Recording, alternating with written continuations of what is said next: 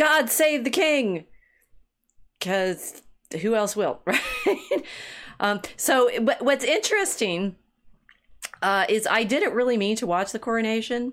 I think we talked about when Elizabeth died, and I sort of pointed myself around it, and I kind of saw clips online and stuff like that. I think I was sad. I mean, it was a big deal seeing her coffin go down into the crypt and things like that, and I just didn't want to do that. But there was enough interest around in the internet, and Milo was, well, okay, Milo, right? He was sort of saying, you're not going to spoil this for me, my chat, which he kicked me out of some time ago anyway, so who knows. It wasn't me that was going to be spoiling the coronation for him, but I realized he had a point, that we needed to watch, we needed to be there.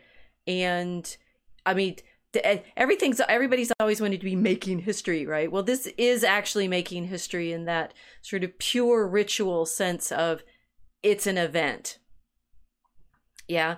So you guys are going to be happy to hear this. I woke up properly on May 6th, even a bit early, although I think not early enough indeed to see the full procession for wherever they started. I don't know. But when I turned on the live stream and figured out how to get in, they were already walking into the Abbey, and it was clearly the beginning of the procession. Or maybe Charles and his party were getting out of their vehicles. Now I can't remember. Anyway, I sort of dropped in the middle, and I was hours and hours and hours later delighted that I had watched.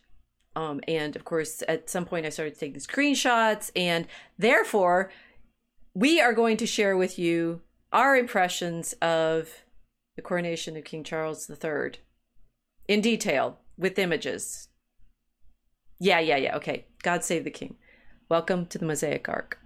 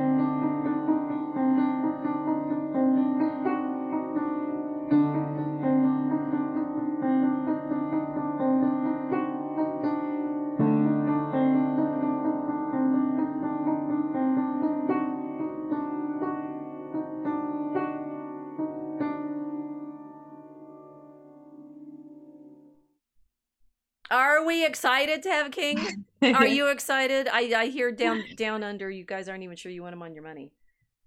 Well, no. Well, we've had the Queen on the money, and we've had birthday public holiday for so long. So now everything's to have the king on it. And apparently a bunch of people are saying that they want Steve Irwin on the money instead of King Charles. Which one is Steve Irwin, the crocodile guy? Is he? He's a crocodile hunter. Yeah. He's the guy that used to run around jumping on crocodiles and handling snakes and everything. And they'd rather have him than the king. Yep. Well, we don't have a king on our money, so I mean, do we? I'm pretty sure we don't. No, I don't think you do. We have a George on our money, but it's not King George. Not the George. Not yes. Which George is that? Well, I'm still. I mean, I maybe I was in the coronation mood because I did watch both seasons of Bridgerton. So at least I'm full of images of Queen Charlotte and her wigs, and and you've been. I was going to say you've been immersed in it before. Sort of. I mean, we've talked, over this last nearly a year now. We'll have to have an anniversary party for ourselves, birthday of the Mosaic Ark, sometime in August. That we've been talking about how everything's sort of court culture by now that we are all in this sort of precious moment where if you say the wrong thing to the wrong person in the wrong venue, you know, it's like you're banished. You're banished. No more society for you. Right? No more society.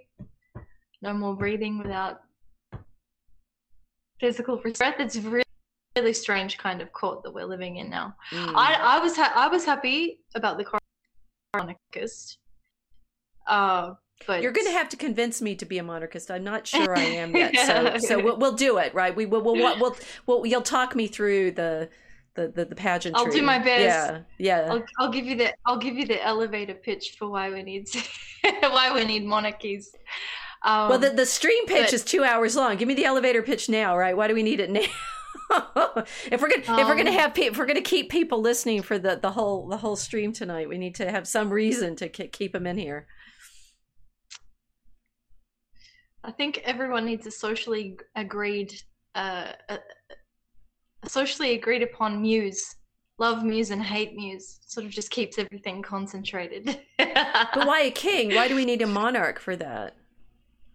I mean, isn't any old celebrity? I mean, Steve Irwin and his crocodiles, isn't that enough? I mean, no. I mean, I can bail you out here and just go Tocqueville and say without aristocracy and therefore likely without monarchy, you have no great art.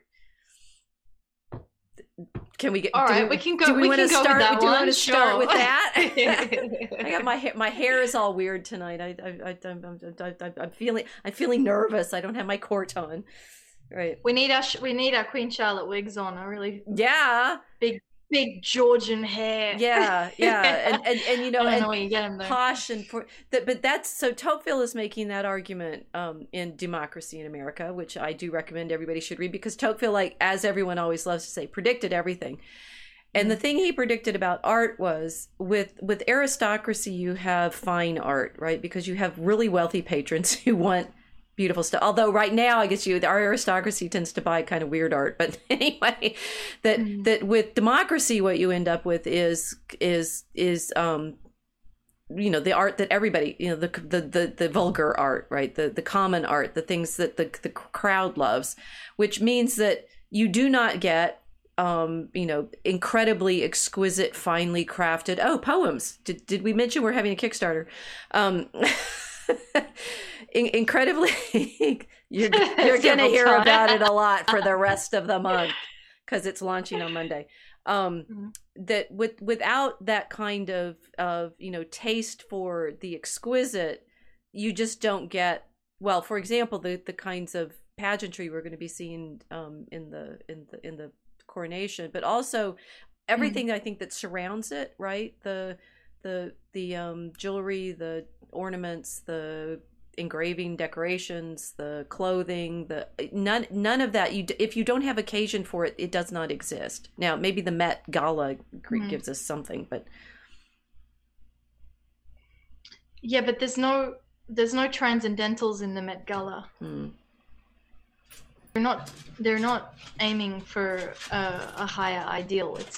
It's purely materialistic art form. So it's interesting that you're mentioning the royalty and the taste, because, you know, like I'm constantly referencing the Ethiopian imperial government because it's a monarchy, because it's one of the oldest monarchies on planet Earth, but it was specifically Solomon monarchy. And the emperor of Ethiopia said once, a long time ago, that we have to be creating art that isn't purely material. And it never really made sense to me, because being in an Australian context, our art is really it's always been based on, at least in terms of painting and things like this, based on the landscapes. The landscapes in Australia are wild, they're uncultivated. It's not like a European situation where you have these aristocratic gardens and things like this. So it's kind of yes, an interesting yeah. thing to think about what it meant to have a purely materialistic art. In Australia, that means looking at the natural world, and while we might represent it very beautifully in our art, we're not seeing the transcendental in the representation. And that's because we've been divorced from the old world and the root of the civilization that exists down here. Because we don't have this desire for a spiritual artistic output, it's just continuous degradation now until we're really we're aiming at the lowest possible target that we can get, because we don't see anything higher. So yeah, Steve Irwin becomes right. It might be the crocodile wrestler. Yeah, because the icon of our society is not Saint George. It's another dragon slayer, but it's divorced from the Christian. So yeah, I just think that's really like pretty much the problem. Yeah. Well, that's kind of powerful, though. I mean, he's a crocodile wrestler or alligator wrestler, which is it? Yeah. That he is a dragon slayer of sorts. He is. But it's a democratized dragon slayer of sorts. He's not doing it for any reason except for the lols. Yeah. Well, so it's what I was thinking when you started talking. There's the Met Gala stuff is all ironic.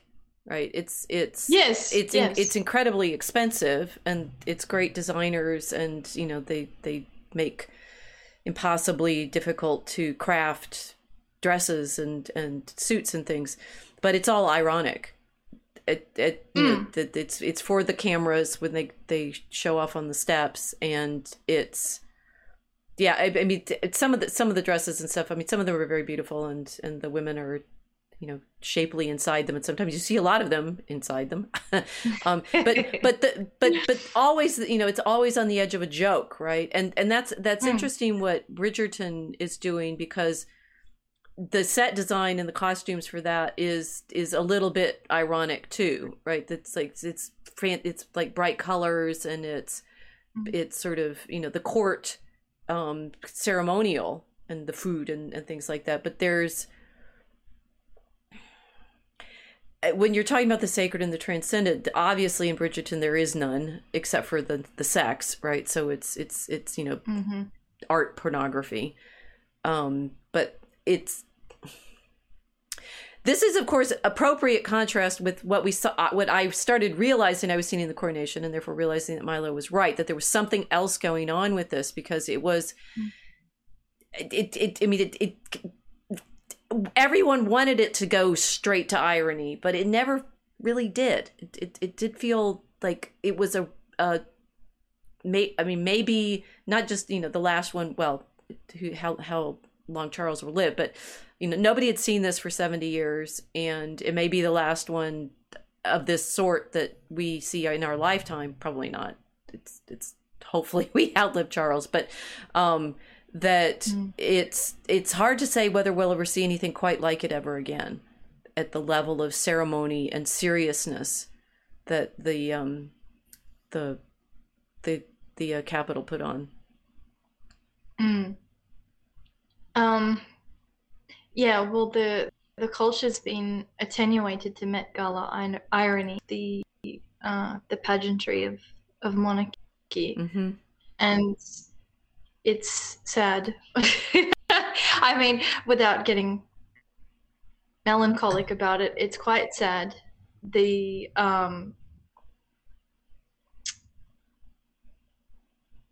irony, I think this reliance on irony is because everybody has a deficit of idealism. They don't actually believe in an ideal anymore. They don't even know what the ideal is. It's like drag queens are an ironic mockery of what a woman is, because people have lost the sense of the ideal of the feminine. And it's the same with the masculine. The ideal of the masculine is the king. And the culture has no ideal masculinity anymore, because it's been so degenerated by Protestantism, the denial of the necessity for patriarchy and everything else that followed. So all culture is able to do now is make a B-grade reproduction of something which really points to the ancient majesty of masculinity that mankind has always seen as the ideal. And it was really lovely to see it, even though, you know, we have our issues with the English monarchy which we on the Mosaic Ark have considered. Many times. I certainly hope anybody watching us the first time goes back and watches some of our other ones where we've discussed Anglo nationalism and Elizabeth and some, you know, in some detail, which is why I was sort of, I think I knew I wanted to watch the coronation, but I didn't realize how much I needed to until I was in fact absorbed into it, and then recognized whatever you think about the individuals who were doing it, the king or the archbishop, you know, Camilla, the participants, there was some, I mean, I think the only one I saw completely unironically was Prince William. But maybe his family, right? But certainly Harry was, he's not in our photos very much. I think maybe we caught him in one because he was kind of farther to the back. That it was interesting though that the nation didn't do it ironically, which I really appreciated. I did read, I read a little bit of the coverage. I think Peter Hitchens did a powerful piece, and he's saying, was it Hitchens when I saw this? I did read his. There was some sense of how much of the city was actually taken up with the coronation, because it was from the abbey and the road down to the palace, and you couldn't really tell from the way the camera coverage showed you how much more of the city was. But you know, I'm used to living in Chicago, where you can run, you know, thousands and thousands person marathon down through the center of the city, and nobody notices if you're not downtown. It's like London is huge, right? So if all of London was not taken over by this particular pageantry, that's not necessarily a surprise. It's certainly way bigger than it was in 1953. But the feel I got of it, and the coverage, and it was mainly, I watched the live stream I watched had subtitles, but it didn't have any commentary, which, just thinking out loud right now, I realized was very good. You saw it. It was the thing you could see, and there was a lot of camera work. We'll show you. There was, you know, the placement of the cameras was interesting, but also very carefully considered, so that they were able to show. It was a very, very visual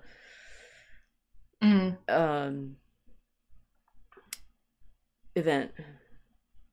It was. Going back to what you were saying about William and Kate versus Harry, who was unaccompanied by his wife, and the hatred that a lot of people had for him, you know, everyone laughing at him. It's interesting that if you say in the New West, no, I'm a monarchist, people will think you're and this institution is completely redundant, yet they'll mock Harry. And it's strange, because he's essentially just done what all of the Republican nations of the world have done, and he's rejected the ideal. He rejected his birthright and his heritage, and part of that is that he was to embody masculinity, and so in like giving up his title and giving up being a working role and going to join what's her face over there in Disneyland. It's like, that's the capital of my country, don't you know? Wait. I know. our fake castle, right? Or they got two of them, one in Florida and one in California. It's like, we need the palaces, the castles, but they're in theme parks. Yeah, you still want theme it, park palaces, yeah. Yeah, theme park palaces, but his birthright to embody the masculine ideal, and that's why people hate him. It's not because he got cucked by his wife. He's done something which I think has hit a very deep instinct in everybody in abandoning his role, and that is the interesting thing about the Harry's and the coronation. So when people are angry at him for doing this, you sort of think, you do see value in this institution. You do see value in these titles and these aristocratic inheritances, and that's the fascinating thing about it. So yeah, I was that's really good. I was So was if Harry, there was no value, there'd be no rage. Was Harry the one who was in helicopter? Yes. Oh my goodness. Oh my goodness. He was on planet Earth, and then but he flew helicopters, right? Is that right? He did. He was a helicopter pilot. Well. Yeah. That's a bit of foreshadowing. Okay, so no, I hadn't considered. It's like it was interesting he was there, and there was this feeling of, the Kate, but Prince William and Kate and their children were. I thought they were best dressed of all of them, right? I it was like clearly the medievalist in me was absolutely delighted in the cloaks and the. I don't know much heraldry, but because it's not monastic, but that they were they looked glorious as the family, and the sad thing for Harry was he could have been there, right? He was supposed to have been there with them on the balcony, with them in the abbey, and as you're talking about what he gave up, it's something. We're supposed to feel jealous of them, but we don't. I don't. I've never felt jealous of the royals, and it didn't feel to me like the people watching that you could see in the crowds and things. They don't feel jealous. They felt happy that they had people with crowns on, which was very interesting. Yes, it was very interesting, and I know from family context and things like that not everybody loves them. My husband, who is actually English, didn't watch. He's like, I don't need to see that. What? No. It's like, here I am, the American watching. I'm up early, right? And he was up early for doing something else, right? And I'm like, I'm ready. I'm gonna go watch the coronation. He's like, So that, and I appreciate. Too long in America. I appreciate the medievalist, right? I appreciate the arguments that people make about, oh well, if only they had all that money that goes into maintaining that family so that they can live in these palaces and so forth. Usually the fantasy is like if he just unlocked it all and threw it out into the world, people would no longer be poor. Now I do have some meditations on that based on some of the scenes that I have in our slides, but what you're describing and saying there's an anger at Harry for throwing that away. What does that mean? That's very, very interesting, because there's all the Republican arguments and all the socialist arguments to say that this family should not have the stature that it does. And one of the interesting things that I don't think I truly appreciated before I read some of the coverage is nobody else does this. There's like one other country in the world that actually still has a proper coronation ritual, and the other thing about it is that the English one is that on which all other coronations are modeled, because certain elements of it allegedly go back to the earliest Anglo-Saxon kings, and therefore it's this like archetypal coronation ritual, and it's more than a ritual. It's something like it's tapping into all of this, not just history and tradition and pageantry and something, but something, as you were talking about, really essential that only the British, the English do right now. Right now. Diehard restorationist. It'll be hundreds of years and I'll still be screaming from the rooftops to restore. I watched the Marie Antoinette documentary not long ago, and it had me in tears because this claim that you'll get rid of this ruling family, the wealth, and then it will be a utopia. That was the French promise. Very good point. We get rid of Louis and Marie Antoinette, and then suddenly everyone will be living in this paradise, and we won't have to worry about this Austrian wench anymore. I mean, is France utopia? There is no greater example of republicanism as a promise of paradise than France. It's just fair. Why would you? Well, I don't know. Like, you have this ability to have an indigenous ruling family, because that's what a good monarchy should be. It should be indigenous. Well, these people aren't. They're German. They're not. I know. That's my problem with them. But as we pointed out previously, none of them ever were. It's like the Anglo-Saxons, right? They were invaders. The Normans, famously invaders. The Tudors, take over the English crowns, even though the Welsh had been invaded. James, the Stuarts are Scotland, and then they chop his. Which one is Charles his brother? It's like Charles I heads chopped off. Charles II restoration.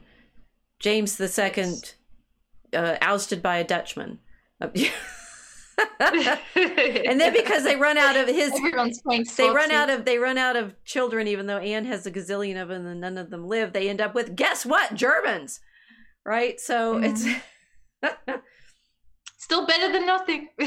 Okay, so I'm not sure your indigenous claim is going to work here. The last thing they are is indigenous. They're Windsors. That's a fake name to hide the fact that they're Germans.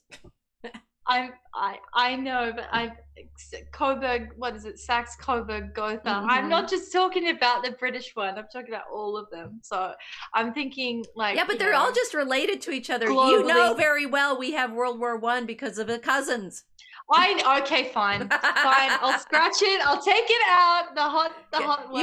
You don't get indigenous on this one. I don't get to have it. Right, no. Still, I want my houses. You want something. We keep the houses. Well, no, but this is it's like, so we want, it's like clearly these royals are related to each other, but not necessarily the people they're ruling over, and yet they seem to better belong to the people than the Republican government. I mean, certainly our government doesn't belong to us anymore. Who knows who's running here?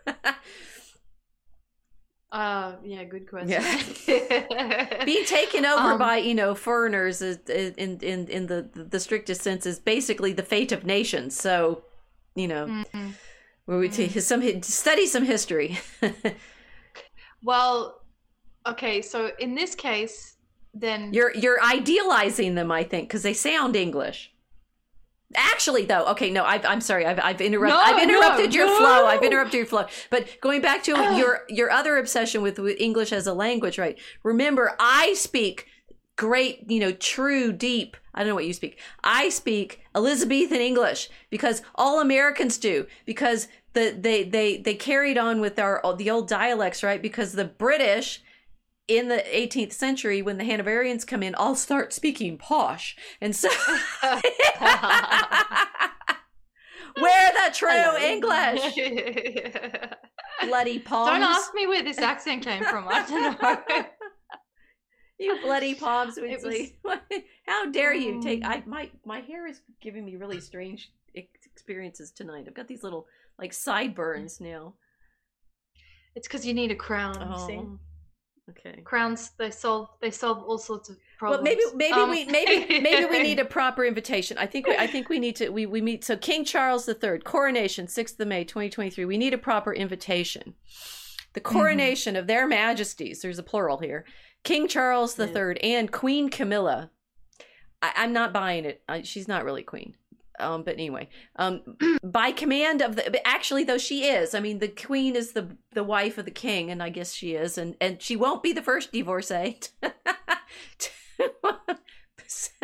or he won't be, he's not the first divorcee to end up on the throne. Cause of course, famously, those tutors But did he's it. technically a widower. But they'd gotten divorced Isn't he? before she died, right? Yeah. But then even if you don't Or were believe they in just divorce, separated? she's dead.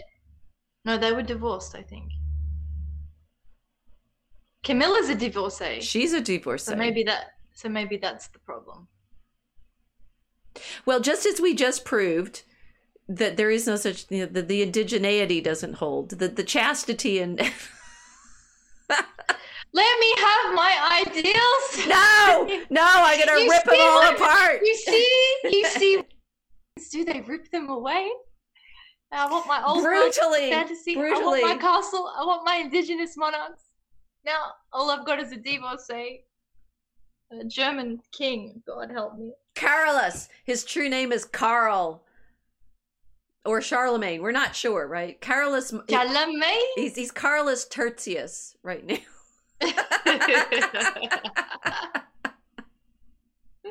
Rex Carolus Tertius. Camilla, that's an interesting name. Okay, by command of the king. Wait, how can he be? Is he already king before he's crowned? I don't understand this invitation. The Earl Marshal is directed to invite, and then this is the actual invitation that was sent to the people who got to be in the Abbey, to be present at the Abbey Church of Westminster on the 6th day of May 2023. Fun fact, I recognized the artwork of this invitation when it was floating around and said, wait, I've seen him on Facebook.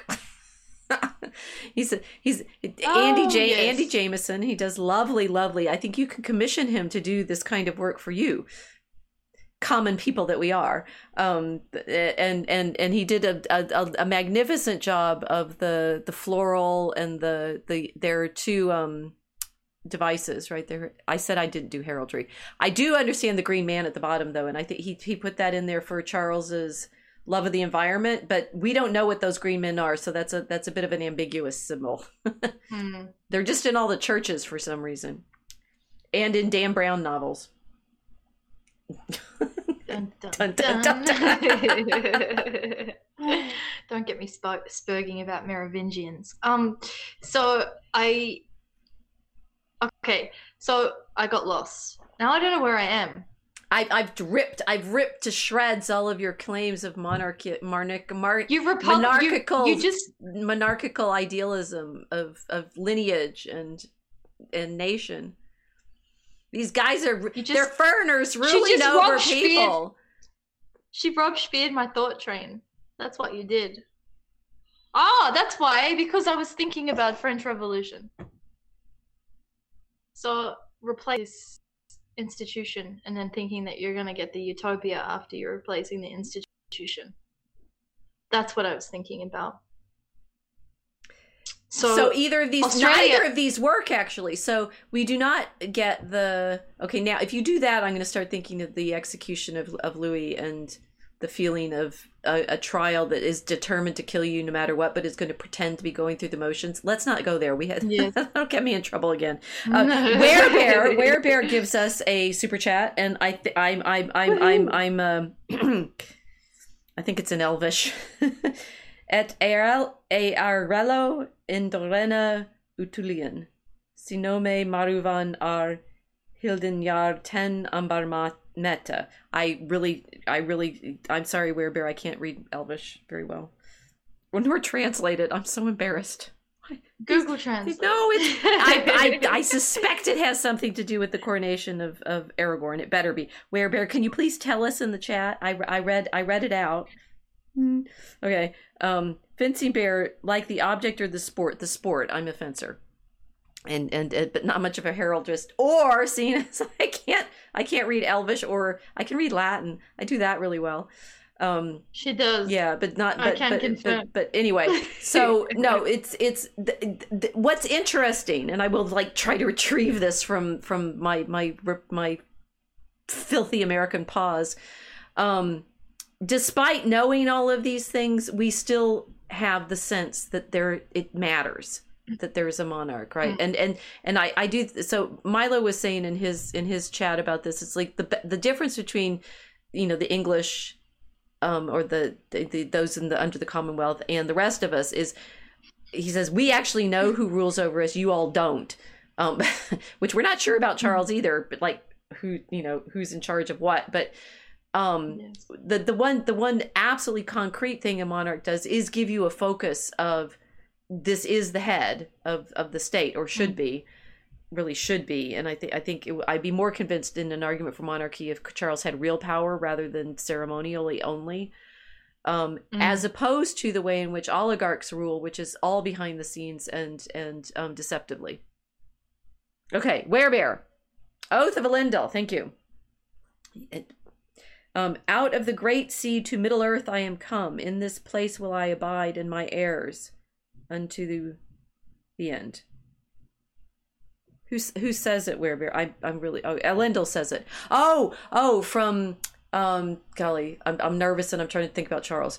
It's well, help me, Werebear. Werebear, help.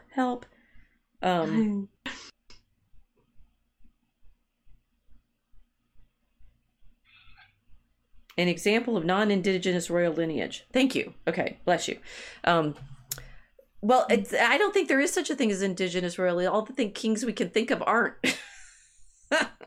Well, there are kings that have you're thinking in Ethiopian terms again. This is it. I am, but also in the Middle Eastern, and yeah, I mean, I can't help myself. It's where I am mentally, but yeah, they do have this this idea of having what people would term tribal chieftains that are themselves kings, and then on top of them the either an emperor or a sultan, or caliph if it's a kind of Islamic Sharia based environment. And it makes sense. I mean, like, I don't know any Arab Republicans. Like, none of them are Republicans. So, and when I first started speaking to people from Arabia, specifically, it's an interesting thing in Arabia, specifically Arabia, because they've had this incredibly rapid technological transformation thanks to the importation of Western technology. So they've gone from nomadic people that have essentially relied on pearl fishing and eating seafood and dates and camel milk to having a city like Dubai, or having these countries like Qatar or Kuwait. And of course the British built them up. The British invented all of these Arab countries. But it's interesting to me, even with this importation of the British technology and British industrialism, they have not themselves imported the British rebelliousness that colonies that have rejected British monarchy. It's like it's a specific thing. It's an interesting and specific thing with British people that call themselves Americans or New Zealanders or Australians or Canadians, that they'll give themselves a different term, rejecting their mothership. The Americans talk of themselves as Americans rather than English is a good. Yeah, it's very strange. That's a really good example. It's odd. I mean, same with Australians. They say, "Oh, I'm Australian." What is that? It means I'm British, but I reject being British. It's just very strange. Like, what? Why is that? Who's on your money? King Charles. Oh, okay, so you're still British. No, we're Australian. Okay, bro. We did it to ourselves, clearly. This whole thing, we're losing our nationality. We're losing, it's like, yeah, you threw it away. You nitwits. Yeah. But Arabs don't do that. So they import all of these British technology country, very rapidly on oil money, and suddenly there's this high tech. It's like high tech Arabia. Right. But still, literally high too. These towers they build are enormous. Yeah, half a mile high. Yeah, the Burj Khalifa. This just all these amazing structures and everything. But they wanted to keep the social structure intact because they've recognized that there is more value in keeping their social structure intact than there is in having those skyscrapers in the middle of the desert. Mm. And that's the fascinating thing about Arabs. When you talk to them and you talk to them about the sheikhs or the chiefs or whatever, I made the big mistake. I was in Dubai once and I was joking around. I was being too Australian for my own good. And I was saying something about the ruler of the Emirates, the Emir, who passed away not long ago. I said how he looked like Jafar from Aladdin. Gosh, I got into such trouble. And the cold, ice, glacial chill that came through the room when I said what I said. And then they said, we have great respect for our Emir here. And that was it. Nothing, no more yes. question. Whoa. Yeah. Twice. So, because, convicts, we have rejected our own authority as a civilization. And so these people, it was a kind of interesting contrast. And it really made me appreciate why monarchy is so important, because without it, you do not have any continuity keeping you anchored in your ancient traditions to get you through enormous technological surges. Nothing. Which it's chaos. So yeah, is a great segue to our first slide, right? Okay, so I'm watching excuse me. I start watching the coronations and it's like, oh yeah. And this moment happens. He's carrying a book. I'm like, oh my gosh, I gotta get this right. It's amusing to me because the first thing it's like I'm awake at 5 a.m. Okay, they're in the Abbey, great pageantry. Well, I've been around British. I met a few aristocrats and stuff like that. They have a special quality, right? And I'm American enough. And my husband, who's English, doesn't want to watch, right? I didn't think I was going to be enchanted by any of this. And then this book came in. And of course, this is a perfect segue to what you were just saying, because, okay, the one thing that got me excited, did I say there was a book? It's the Gospel of St. Augustine. And I knew, I was prepared to recognize it, because in Christopher de Hamel's wonderful book, Meetings with Remarkable Manuscripts, he talks about this book, and he actually talks about how the paper is so thin on it, when they carry it, it like flutters a bit, right? Because the parchment is so fine. It is the gospel book that is by tradition said to have been one of the ones that Augustine brought to Canterbury when he came to convert Ethelbert of Kent, right?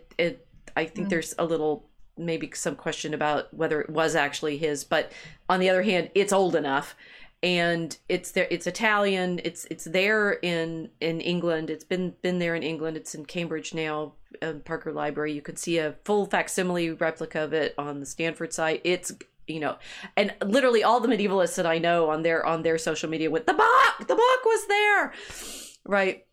So it's open to the Gospel of Luke, and I will not embarrass myself as I did with not being able to read Elvish. The St. Augustine Gospels, it's Cambridge Corpus Christi College, manuscript 286. It's been in the Parker Library since 1575. It was made in Italy and has been in England since fairly soon after its creation. So we think it came with Augustine, or it certainly came with one of the first generation of missionaries. It's showing Luke with the opening right here is showing Luke, and there's on the title caption that the auto captioning was giving, I'm recovering sight to the blind, to set at liberty them, and then carrying on with the prayer. This is the reason we have the monarchy we do. And so it was incredibly significant that they were carrying it. It's like into the Abbey, into this space where we're going to have an anointing. We can't see it because in the next slide, they put a screen around the king while they anoint him. So it's the most sacred moment in the actual ceremony. Nobody gets to see except the priests who are doing it. And I think I knew to expect the screen because some people were talking about the ritual beforehand, and I don't remember how. When was they were saying nobody sees it, right? It's like literally the most important moment, because they're with sacred oil anointing him as the king, And that is not part of the public ritual. Nobody has ever gotten to see that. It's only the priests. And so here, to perform it, they have the guards holding this tree of paradise, I think, right? It's got angels and our favorite bird in it. And that's the moment when he's actually king. I think it's not when the crown is. It's when he's taken on that sacred office. And so why do we think that? Oh, right. Because of that book that they just carried in, because we're Christian. And therefore the model of monarchy we have, like the kings themselves, is imported. The book came from Italy. The stories came from the Holy Land.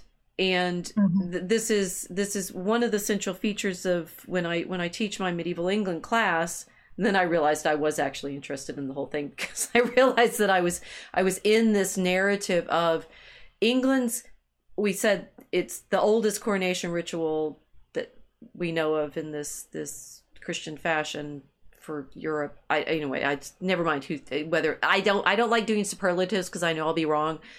That nothing about the English monarchy is native. Yes. I mean, maybe some of it, maybe we'll get to. So they anoint him, and then they give him a sword. Okay, fine. The sword, of course, ended up with because the woman was holding it for some time, and she had to hold really still. I didn't see those until later, yeah. So she's not really in my screenshots because she wasn't featured in it. But he's given a sword. He's given the orb, which is great. I think most of this regalia is later. I think the sword is from the 18th century. And the orb, these all look more recent to me. He's given a gauntlet, which, okay, guys watching there, fencing bear, this is the only place I was really like, yeah, it's a fencing glove. I'm using my fencing hand when I'm doing that. And it's exactly the kind of glove we have to put on. It's like covers your wrist and, so there, but he'd been holding the sword before he put the glove on. I don't know how you could do that. And then he's given, and here comes the crown, right? The hat, the fancy hat. But all of this is subsequent to his anointing, because the monarchy, as we understand it in Christianity, is modeled on David's anointing, and the Anglo-Saxons, in their understanding of monarchy throughout the early period before the Normans show up and try to steal it, are constantly, consciously modeling themselves on David. Always. Israelitish practices. Yeah. Well, so the example of the werebear is unpronounceable. I'm gonna die. You guys are gonna mock me forever and never watch my Tolkien anymore because I didn't recognize that. But I'm dying. Why did that have to come up in the middle of my quarter teaching Tolkien? We're about to finish Tolkien tomorrow. I'm gonna tell them about the Song of the Eagles as a psalm, and I've lost all my cred. All right. No, but say the example of non-Indigenous royal lineage, the interesting thing about all of, I can recover it maybe a little bit here. All of Tolkien's stories is one, he's fascinated by the sort of prelude parts in Beowulf, where it talks about Scyld Sheafing, who shows up and he's shows up in a boat, and he's king, and when he dies they send him back out in a boat. And in Tolkien's notes to his lectures on Scyld Sheafing, who's mentioned, in the lineage of the kings and the prelude to Beowulf and such. And he says, that lineage goes back to the gods, right? And our queen, the present queen, can trace her lineage back to those. Like, the lineages are there. But the whole point about Scyld Sheafing in the story is he comes in a boat. And so Elendil, as the Noah character, right, being, leaving Numenor as it's drowning because they've tried to sail west. Sail west. The eagles. Ooh, this is good. The eagles of the Lords of the West come over Numenor and it drowns, right? That all of England's kings have this feeling of they come from elsewhere, including even in their most ancient stories. It's interesting. Did I redeem myself, Werebear? Or is he still there? Tolkien got it. Mort Lothair. Tolkien got it. Tolkien totally got it because he's German. The Tolkiens were actually German. He thinks of himself as English, but he recognizes also that the name was previously from Germany. It just reminds me of Joseph. You know, he ends up second under Pharaoh, and he's a foreigner. Mm-hmm. It has a biblical resonance there of having an imported aristocracy. Joseph, so maybe that's why I'm sort of on that point, because in my vision of things, the monarchy marries the country. It's the ceremony around this coronation is really a formal marriage between the ruling class and the people that they're ruling. This is like, again, my ideal. And if you no, this one, 1776 it, because I'm gonna cry. No, this one I'll go with. Get tried. Yeah, this one I'll go with. Keep going. This one I grant you absolutely. All right. So, thank you. That's much more accurate than the other things you were saying. Well, because it's sacred, right? It's like this. Yeah. What this ceremony, and this is, I did enjoy watching it so much because the solemnity was there. So we do have, the interesting is like, now he's got the hat, he's got the sticks. I mean, there are ways in which he looks just like Richard II in this, in one of his great painting, because he's got all of the regalia now, that the throne, the chair. In this moment, the Archbishop is kneeling, and you know, it's like this reciprocity between the Archbishop and the King is very interesting, because that book that I got so excited about, you know, belonged to the first Archbishop of Canterbury, and this Archbishop of Canterbury is both necessary to the King and then kneels in recognizing that he's anointed him. But the sort of where the sacred comes from is multiply reflected in this moment. Well, something is changing. That would be like my instinctive way of describing what is sacred. Sacred means something is about to change. Irreversibly and profoundly. There is going to be a change. And the idea behind having the king coronated is he's taking on the burden of the entire people that he's going to be over. So really, it's a kind of reversal. It's a role reversal in a lot of ways, which is the kind of funny thing about it. Because as though you're looking at someone very rich who's being given more power, you know, so, oh, he's getting even more power. True. At the same time, he's also been given of the title that he inherited. You know, it's sort of, he's about to die sort of feeling there, because previously he was just Charles. You know, he was just Charles, but you know, Prince of Wales. Like he got to be the prince. He got to be just Charles. I thought so. It was interesting to me. I think it was Peter. I'm not sure who's. Sorry, I didn't do my references. So the dynamic between the Archbishop and the King, this feels so medieval. It's like the number of times I've said the Archbishop and the King, right?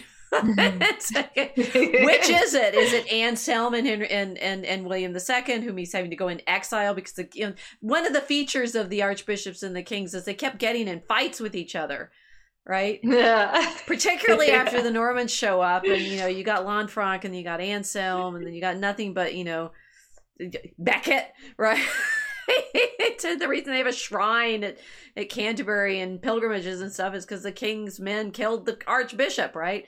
So it's not like an easy relationship. Well, that's interesting. It's kind of like having a bit, you know, someone to keep you in check. Yeah. Who gets to keep the king in check? It makes sense. And so watching, so I think I have Wellbury next. No, I don't remember where I put him. There he is. right? That what he's used to doing ritual, right? Wellbury is, I mean, he may not be Catholic,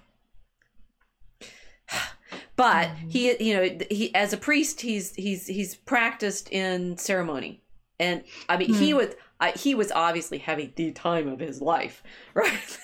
He was so happy.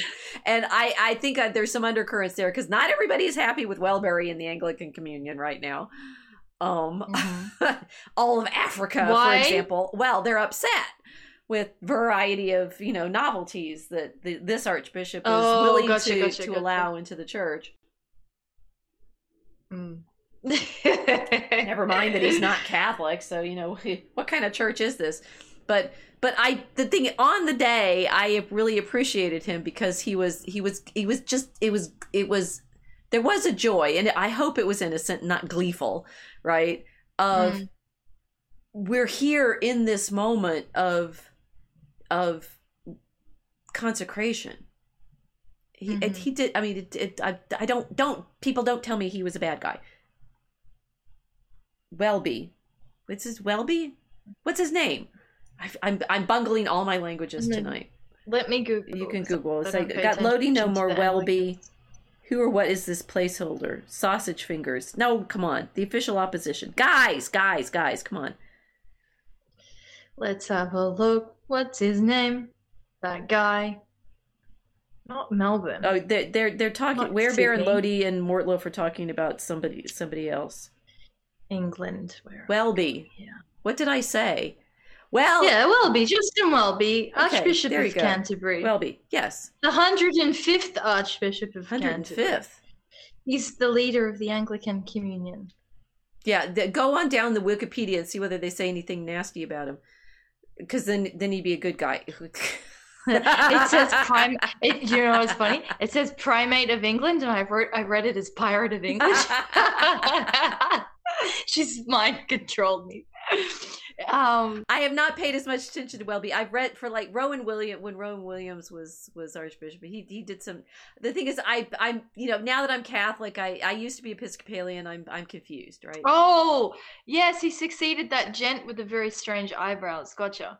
All right. That does not distinguish among Englishmen, but they specialize in those eyebrows. I don't know how they do it. They grow them long. They get everything right. Anyway, let's go back. Let's go back a little bit to where the Archbishop is kneeling. I don't see scandals here, unfortunately, but I'm sure it won't take long for me to find them.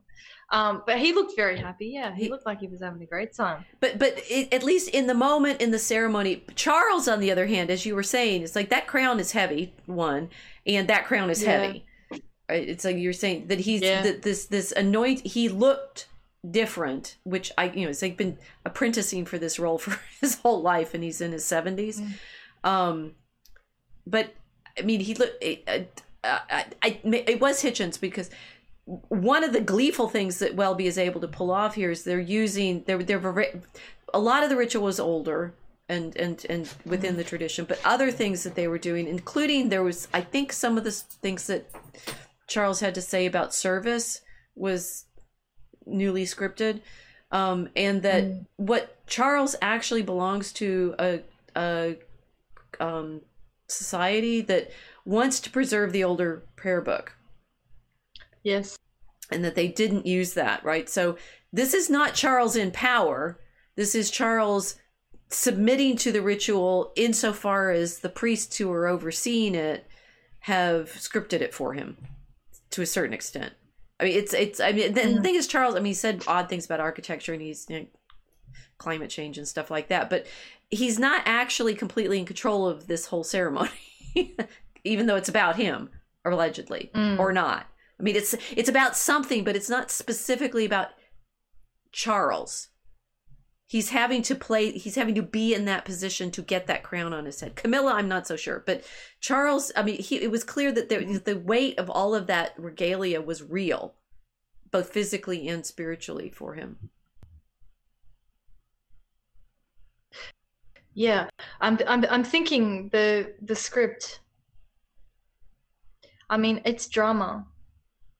which, seen in the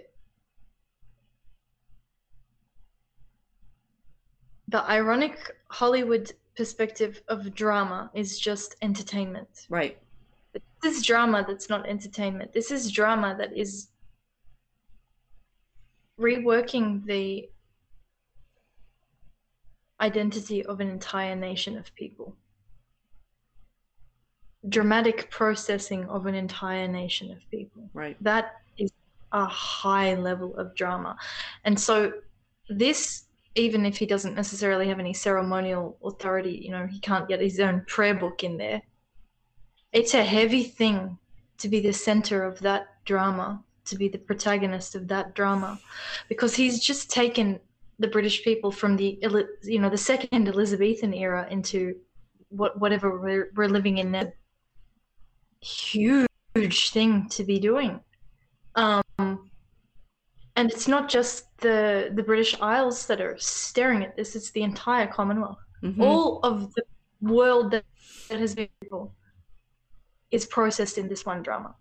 So you could see it on his face. I mean, I could see it. He was it wasn't excitement like, oh great, another Rolls Royce, you know. This right. was a different level of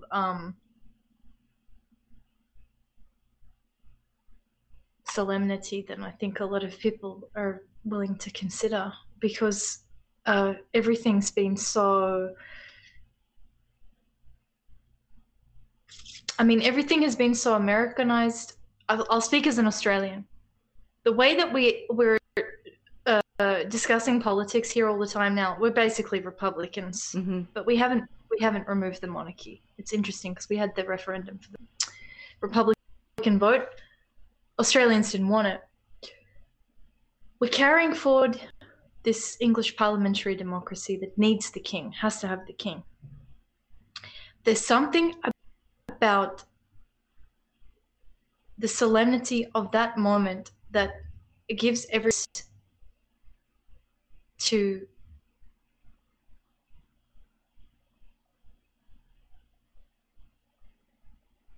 enjoy our own profanity, I think. And by profane, I mean something outside of the sacred. Right. Because there's a security in it, you know. Otherwise, what we've done is we've lost a queen that was reigning over an empire, and then, you know, the queen who was the head of our Commonwealth here. She's dead. She's buried. With her and her departure, it's the currency changes. It's not just the money, you know, the faces on the money that changes. It's the entire national identity of everyone that has been living during that particular era. So we, you know, as I demonstrated in my disaster in Dubai, we don't take these things very seriously down here, because we exist as refuse from this system. I mean, the British very purposefully kicked us out, which is an interesting thing when the Americans are equivocating us with Americans. We didn't choose to leave. We've never decided. Right. We've never purposefully done 1776 and rejected Britain, ever. Even with our hyper-Americanization, Australians do not want to reject the British system, British monarchic system. It's a fascinating thing, because we rely on this in order to have our own freedom as, you know, professed, I think, in a lot of ways. And it's an unexpressed subconscious thing in Australia.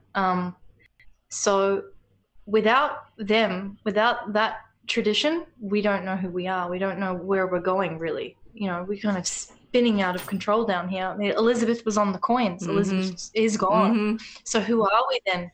We don't know. Okay, it's fine. Charles is here. Even if he does nothing, like in terms of his actual influence or his ability to do anything, even having his own prayer book ritual, he provides an icon for the era that we're living in, like the metronome for us as a colony somehow. Mm-hmm. I don't know. It's like iconic metronomes, the best way I could describe it.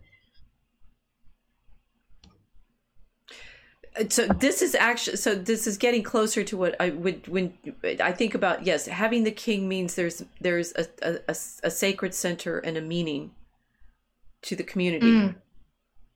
Yep. And of course, the United States, we're oscillating. It's like Trump is obviously not, it's like I was watching something this morning and seeing some of the CNN interview he did and stuff like that. It's like, we have nothing but showmen. I mean, it's easy.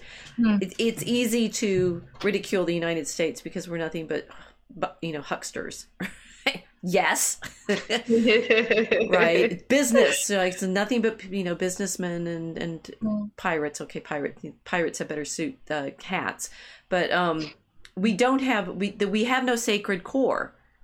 And, that is something that you and I have been very interested in thinking about. It's one of my favorite British novels about the United States is, of course, American Gods, where Gaiman is trying to show how there's this, the mythology still lives here, even though we basically deny it all, right? We're always shopping malls and huckstering and interstates and such. And Gaiman in his story finds it, like we did last summer, right? Finds the sacred, mythological, transcendent, spiritual reality hidden in, the carousels and the garden gnomes and all of these. We've destroyed it, which you can't, because the world is alive and spiritual and real. Well, you don't live in a monarchy, but you live in the Magic Kingdom, because right, it's a symbolic. That's it. We live in Disneyland because that is in fact our only sacred story center. And so yes, we live in Disneyland, which is a cartoon, sometimes literally cartoon version of actual transcendent. Transcendent's not right. That the transcendent is God, right? We're going to get to that. So this is, as we've been talking right now, I've been showing the view from the altar down the nave, right? So the people there and one of the interesting things I realized, about the way the ceremony was being performed is Charles has his back to the people the whole time.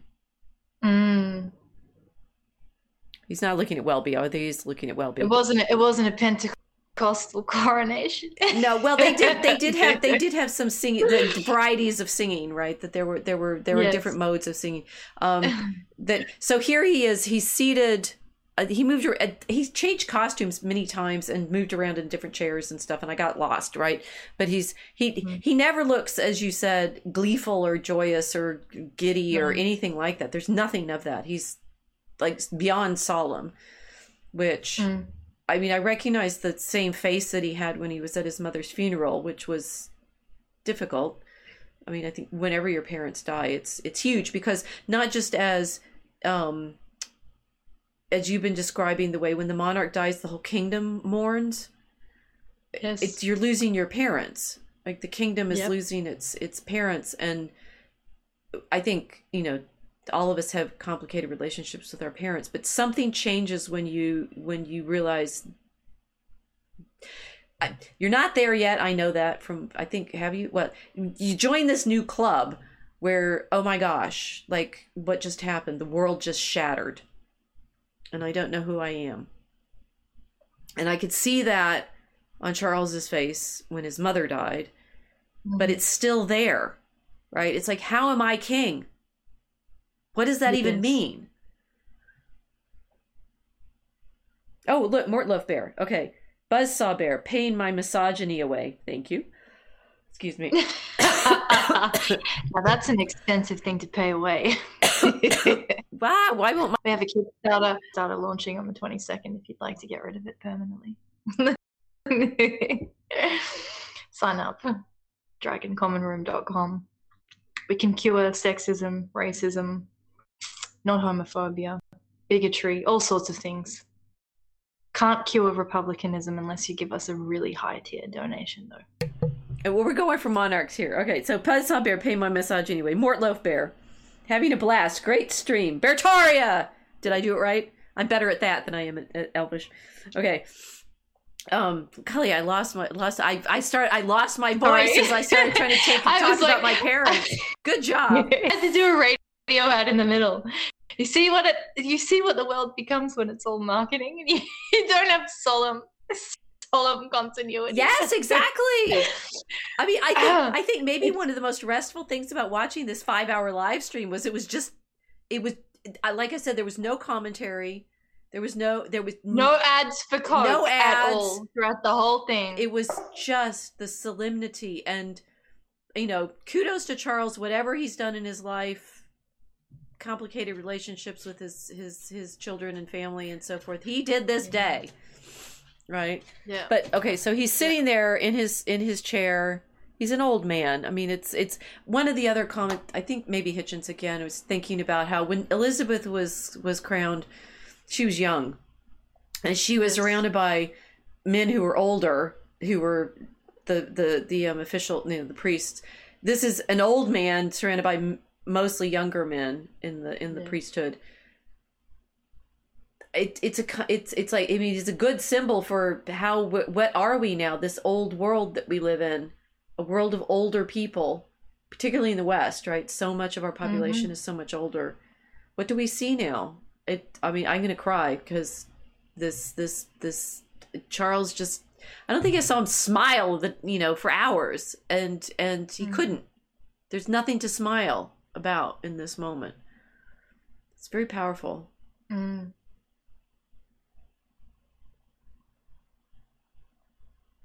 Well, crisis of the soul, Lodi Nimor asked. Well, we may pray for him. We need to pray for him. We're specifically instructed to pray for the authorities. Yep.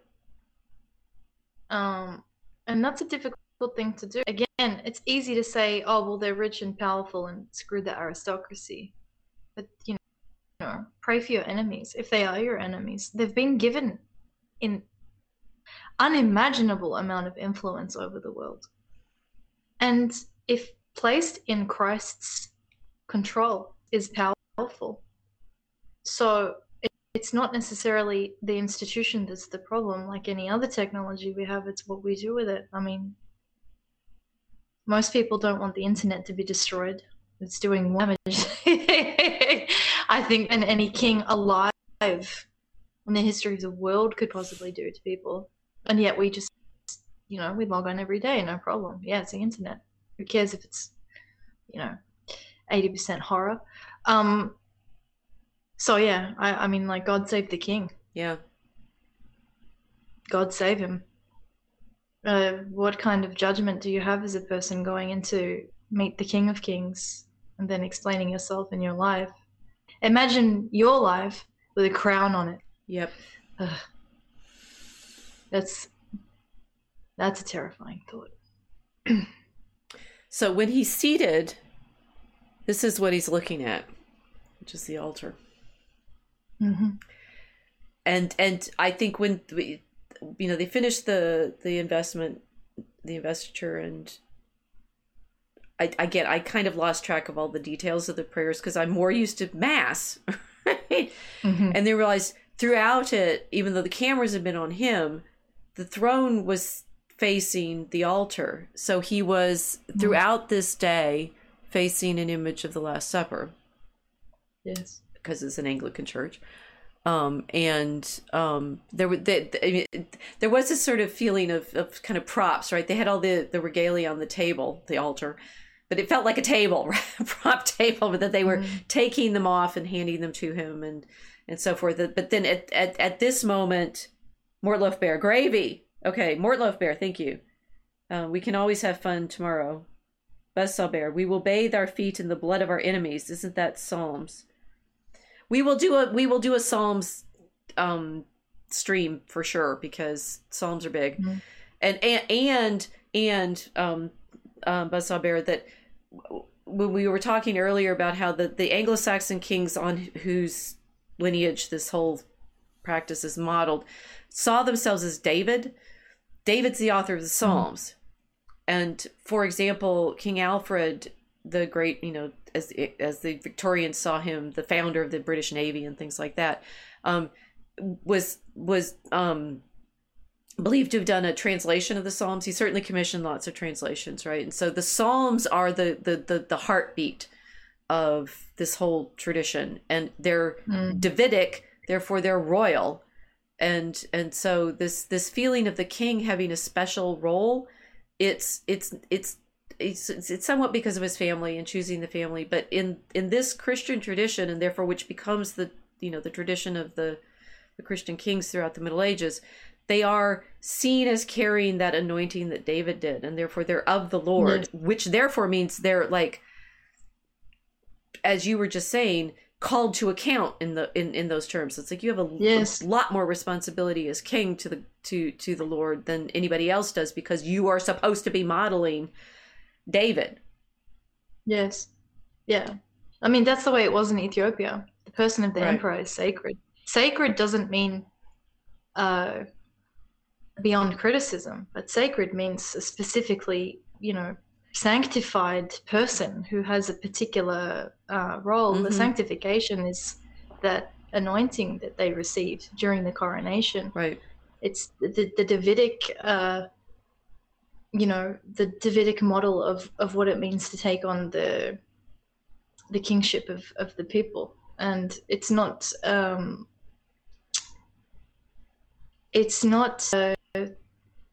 license to how would I describe it? It's not supposed to be a license to tyranny. It's not licensed. It's not. Yeah, it's very, very different. The being sanctified for that role is essentially accepting a level of accountability to God that most people are simply unwilling to even take on. I mean, that's the solemnity in that ritual will show you on the faces of the people that are being coronated exactly what is happening to them. I mean, it's a powerful. It's not magic, right? But it's this. I mean, what I was thinking, and your marriage. I'm remembering your marriage analogy. We're going to get to that.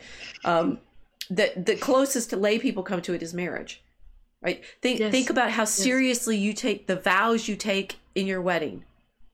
And now and so the bishop is married to his church and therefore responsible for the whole church. The king is responsible to his people, to all of his people. Now you've just married your nation. That's why Camilla seemed so out of place, I think, just thinking off the top of my head. It's like there's not a responsibility in the same way. Because she is not responsible for Charles's children. She's not. She has not given birth to his heirs. Right. It's different. That's why it feels wrong. That couple's marriage is not part of the actual responsibility and lineage. It wasn't a fertile marriage. Right. Yeah, it's not part of the fertility, which makes sense why you were thinking about the age of the king and then the youth around him. Camilla's not part of the youth. Right. Camilla's a dead end cul-de-sac. There's been no fruit from that union. Right. Whatever else, I mean, they may be well matched. So it's not an insult to the two of them. I can't judge on that point. But she didn't have the same. She didn't have the place in that ceremony. No, because she's not the mother of the next king. Yes. That's it. Yes. That's it. She's not the mother of the next king, and therefore she doesn't have the same place. No. So actually, Lodi No More has a good question. How do you know you're not getting a Gnostic hermetic alchemist as king? Well, gee, we've written this poem. Funny you mentioned that. We have indeed thought a lot about alchemy, and the question we will rephrase as, how do you know you're not getting a dragon? Right? Draco Alchemicus, did we mention we're doing a Kickstarter for precisely exploring this mystery behind power? And alchemical power is coercive and addictive and glamorous. Yes. And I think the degree to which, for me, I think I didn't get a screenshot in our stack here for this. For me, the most powerful, there's the moment of the book, which was huge because it shows the actual like sacrality that this ceremony participates in. But when Yes. William recognized his father as king, that was big. And I do think that sense of, I think we were talking about this in our chat a little bit ago. It's like born to be king is not necessarily a gift, right? It was a gift, but it's this. Yeah, you're there. That's it, right? You are now. Now I don't remember how we exactly phrased it. Well, it's like a profession. If you said to somebody, okay, you have to become an electrician. I don't want to become an electrician. Well, suck it up. You're an electrician. Why? Because you were born to be an electrician. Most people would rebel. They would reject it. I don't want to become an electrician. How do I know I'm good at electric circuits? No idea. No, You have no choice. I remember it was when you were talking about how government by sex selection. How were you saying it? Oh, sex voting. Sex voting. Yeah. Right? Yeah. It's like, who chooses the king? God. Yeah. Right? Yeah. In the moment of his conception. And then you say it instead. So this is entirely a wedding. I mean, we're going to go for wedding here, right? I forgot about that. It's so look back to the invitation, right? That looked like a wedding invitation, right? It was beautiful. This was a wedding. Yes, it's all yes. entirely a wedding, which is of course what Christ does with the church, right? And so when you were saying yes, so, and I was also thinking this, there's no such thing as a divine right of kings. That's a nonsense theory that's developed in the 17th century to try to keep the parliamentarians from cutting kings' heads off, which didn't work, right? So all of the language about divine right of kings has nothing to do with the Middle Ages. Erase that from your vocabulary if you're thinking about medieval understandings. It's a politically charged claim that the kings in the 17th century are making when it's shifting in terms of what the office means.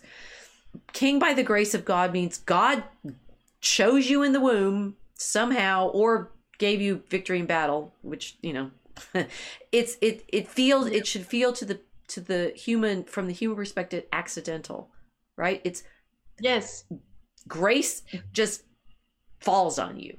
Which is very interestingly much closer to Athenian democracy than the weird democracy we live in now. Because in ancient Athens, not everyone could vote. First off, women didn't have the vote. And you had to be a citizen of Athens, an actual Athenian man, right? As opposed to someone who rocked up to Athens and decided that they would start voting for Athens.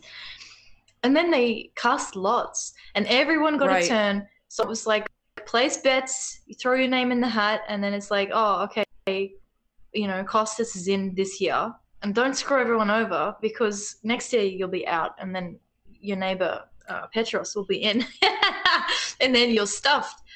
So it's but it's an interesting thing because it's like okay, what have we got? We've got an aristocratic pool to draw from because obviously the class isn't going to marry down. But they did. The kings married down all the time. Did they? Oh yeah. Like how far down? Well, so one of the okay, this gets into early medieval history, but one of the famous queens of Francia, she's an Anglo-Saxon. She's captured as a slave, Queen Baltilde. Oh, amazing! And when I forget which of the Merovingians marries her, she's queen, right? The kings could marry whoever they wanted. I mean, it's like this. The mistake Henry VIII made was had previous wives, but the sort of the desire to marry into nobility, yes and no, but the kings, I mean, it's like that's what's interesting about social status, like it's all a little accidental, right? Grace is accidental from a human perspective. We don't know why so and so is chosen. Oh, that's great. So it's way more random than even I thought. All right, cool. So it really is sex voting. It's really sex voting. It's just oh, how cool is that? Yeah, that's way more fun. You don't know what's going to happen next. You just roll the dice. Who knows who ends up in there? Right. That's a way more fun system to play with than this really oddly rigid caste system that we have now, which is based on basically who has enough money to buy their. Yeah, I want sex voting. Well, but there's also it's like we have this faux meritocracy, claim, which I participate in academia, you know, the scholars are much better off when we're courtiers than when we think we're in charge, right? It's like we're good as advisors, not so good as like the actual rulers, because the king, by the sex voting, then he is king by the grace of God. He did zero to deserve it, right? It's like you're born it, that's it, you do it. And so that it's honest though, isn't it, to say that everyone acknowledges that he did nothing to deserve it. He didn't. He's just born nice. it. He's, you know, and so, but what I like about this, so here's the, you know, they said mass, which has forms that I recognize, but is, you know, Anglican instead. And what, you know, the magnificent thing that happened, of course, and I think you pointed this out in some of your Sandwich Press posts, was live streamed to the entire world.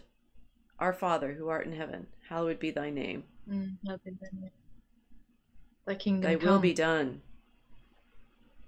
on earth as it is in heaven. Give us this day our daily bread. Forgive us our trespasses, as we forgive those who trespass against us. Lead us not into temptation. Deliver us from evil. Through Jesus Christ our Lord. That's not what we say, but amen. I'm sorry, that's what we say. The kingdom, the power, and the glory forever. I mean, the Anglicans say, and they say sins and trespasses. It's like, you know, death. Well, anyway, the whole world heard the prayer, right? Talk about the internet, the moment of the internet. It's like, because this was being live streamed everywhere, suddenly we have mass with the prayers. This was powerful. This powerful sort of media accident of, it was a state occasion, but it was sacred. Yeah, they were live streaming the Alpha though. But it was magnificent to watch it. I as I was, you know, toasting my sandwiches throughout this coronation, just looking at your stream was great for this. Oh, what they doing now? You know, I get really excited about it because it's like we don't have this. I mean, I can't say we because it's look, it's different. Like Wogs have a very strong here in the Antipodes because we have this connection to the old world, but we've got to hide it, you know, because the primarily Anglo demographic here have you know, they've got no real religious vivification of their culture. So it was beautiful to see this, you know, live streamed, because it's like, all right, he's been coronated, but not just as a king, he's about to become the head of the Church of England. So he's got that dual role. Right. So everyone starts watching it. And I'm watching it and I'm thinking, this is probably one of the only moments that a lot of people here have heard that prayer said in public for who knows, years. Right. And we're supposed to, every time Parliament sit in Australia, we're supposed to say that Our Father. It is the foundational prayer of the British system here. And so, you know, seeing that live, it was very, very beautiful. You know, the sort of moment of unapologetic religiosity that, you know, we're not hiding this. We don't have to hide it. Yeah, I enjoyed this a lot. Right, it's like that it was a mass. It was Anglican, but you know, it was a mass. Yeah, it had the prayers. It had all of the sacred music. I thought, you know, the music that they chose. We need to do another stream with like somebody who actually talks music properly. It was they made beautiful selections, and Anglican choirs are, of course. Did I put a choir image in here? Oh, and here's William and his family. You know, the people were singing, the choirs were singing. It was a sacred. I don't even like these ceremony ritual. It's like they feel pale and not what it was, which was real. It was a moment of reality. No theater, no irony, no cardboard castles and stuff like that. It just it felt anchored and substantive. A romance. A living romance. And saying, so Casey is saying here, I think William's pledge was the most beautiful part of the ceremony. It's like he and his family here they're not actually in the choir, which was interesting. The seating was interesting. The choir was in the choir, and the people, including William and company, were not in the choir. They're a little bit further away. But it was they're witnessing to his father's coronation. That affected me more than anything else, other than the book, which I found interesting. But it was that we're saying it's a marriage. It was alive. It was here. His father is king now. He will be king, and his son is in there too, right? The little boy. That's a living nation. Yeah. It's alive. It has children. Oh my God, now I'm gonna cry. I mean, all the earth doth worship thee, which art the Father. They put the cameras in all these amazing places. I don't know. It's like I don't even think I was watching a particular. I was like Yahoo or something. I'm not sure it was a official live stream, but they were able to show from this this is from these the cameras up in the arches and such, and you say that we were in a sacred space in a way that I think almost nobody ever is anymore, even though it's all cameras, which is going to be one of our moments in a second. But again and again, it's like all the earth doth worship thee, which art the Father. We were remembering that we're children. Pater Noster, our Father. Yeah, it's the masculine ideal. It's the fatherhood of God, the kingship of God. So you have the beautiful image of the King Charles and then William and his son George. That's patriarchal lineage. That's the promise of the monarchies, is that there is going to be patriarchy, and they're it's family as family ruling. It's not ruled by merit. There's something very beautiful in that. Well, it's because it's the accident of your birth that makes you have to take on these responsibilities. And that is all of us, right? It's our accident, the accident of our birth into this creation that gives us responsibility. We don't merit it. Well, it's like what you said about the old world being built for people and the new world being built by machines for machines. I mean, monarchies are not machines. They can't be. There's no machinery. There's a family. Maybe that's, why it's such a deep thing to see William looking at his father. He's looking at his own future. That and so, son, what he's going to have to do one day. I mean, well, and so now I have Charles surrounded by the bishops, which for me this one shot was like, I've seen this in manuscripts, right? These, it's like if we're going to represent in a coronation in the medieval tradition, they show the king surrounded by the priests. But what you were talking about now, just that he's seen his father. He's also seen his own death. Yeah. I'm making myself cry now. Oh my gosh. I mean, when there was one shot of Charles when his mother's coffin was lowering down, and it's just like, this is mine, right? That it's our life, but it's also our mortality. I think what we've been talking about, corporations and such, they're dead things, right? They live forever beyond any human life, and they pass on. And this is, I mean, the king is dead, long live the king. Your death is in this moment, as Charles is surrounded by these priests. He knows he's not going to be king forever. Yeah, he can't be. He's human. It's inevitable.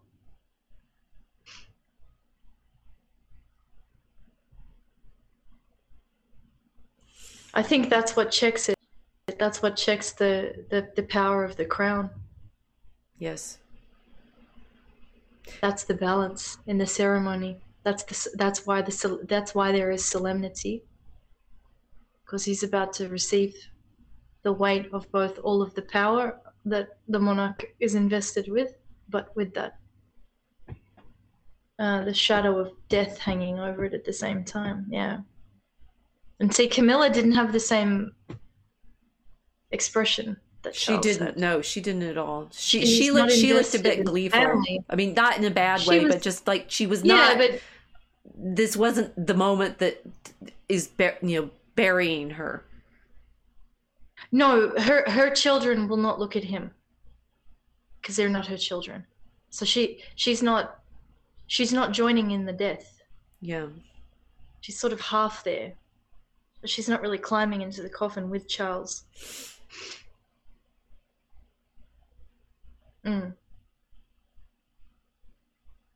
It's a deep thing. It's a very deep thing. And I'm very happy that we haven't completely just from it. It's probably the only thing keeping the Australian people sane in the insanity that is this post-1776 American empire that has washed us in nothing. Like we've been completely, it's like that, saturated in the Magic Kingdom, absolutely saturated in the imagery of the Magic Kingdom. And the only thing keeping us from falling over the cliff of insanity and becoming completely American is the fact that we do not want to abandon this part of our national identity, because without it, we don't know who we are. We have to serve the British monarchy as Australians, even though they got rid of us, which is why this is where my pride comes in too. This is a really, I don't like being equivocated with Americans. I hate it. And it's because of this, because even though we had more reason than you guys to become Republicans, because we really did, we didn't do it. We did the opposite. We were down here minding our own business, and the Empire said, we need extra soldiers for X war over there in some, wasteland of the Empire. And we said, okay, fine, we'll go, over and over and over again. It was just like, okay, yeah, we'll go. Why? I don't know. Because the king needs us. The queen needs us. It's kind of, that's it, that thing. We go serve, and then we come back, and we go back to being little kangaroos ourselves, because we recognize that the severity of what he represented. We have the sacred. We've got it. It's secure. So we can be ridiculous. We don't have to take ourselves too seriously, because we know the monarchy are doing it for us. And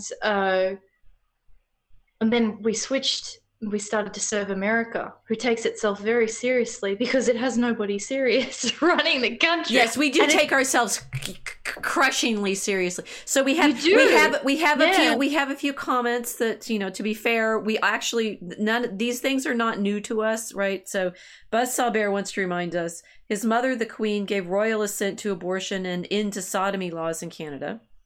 We know. Buzz Sawbear also says the new king, with these got scare quotes, was friends with the worst pedo in history, Jimmy Savile. Yes, we know, which is one of the reasons we were surprised to be so affected by the ceremony, because somehow it did not. Although Casey says Camilla did look gleeful, happy for her husband and herself, I think not a bad thing, just not deep. Right, that she was still there in her personality. And something has happened for Charles that he realizes like you were saying, he doesn't get to be Charles anymore.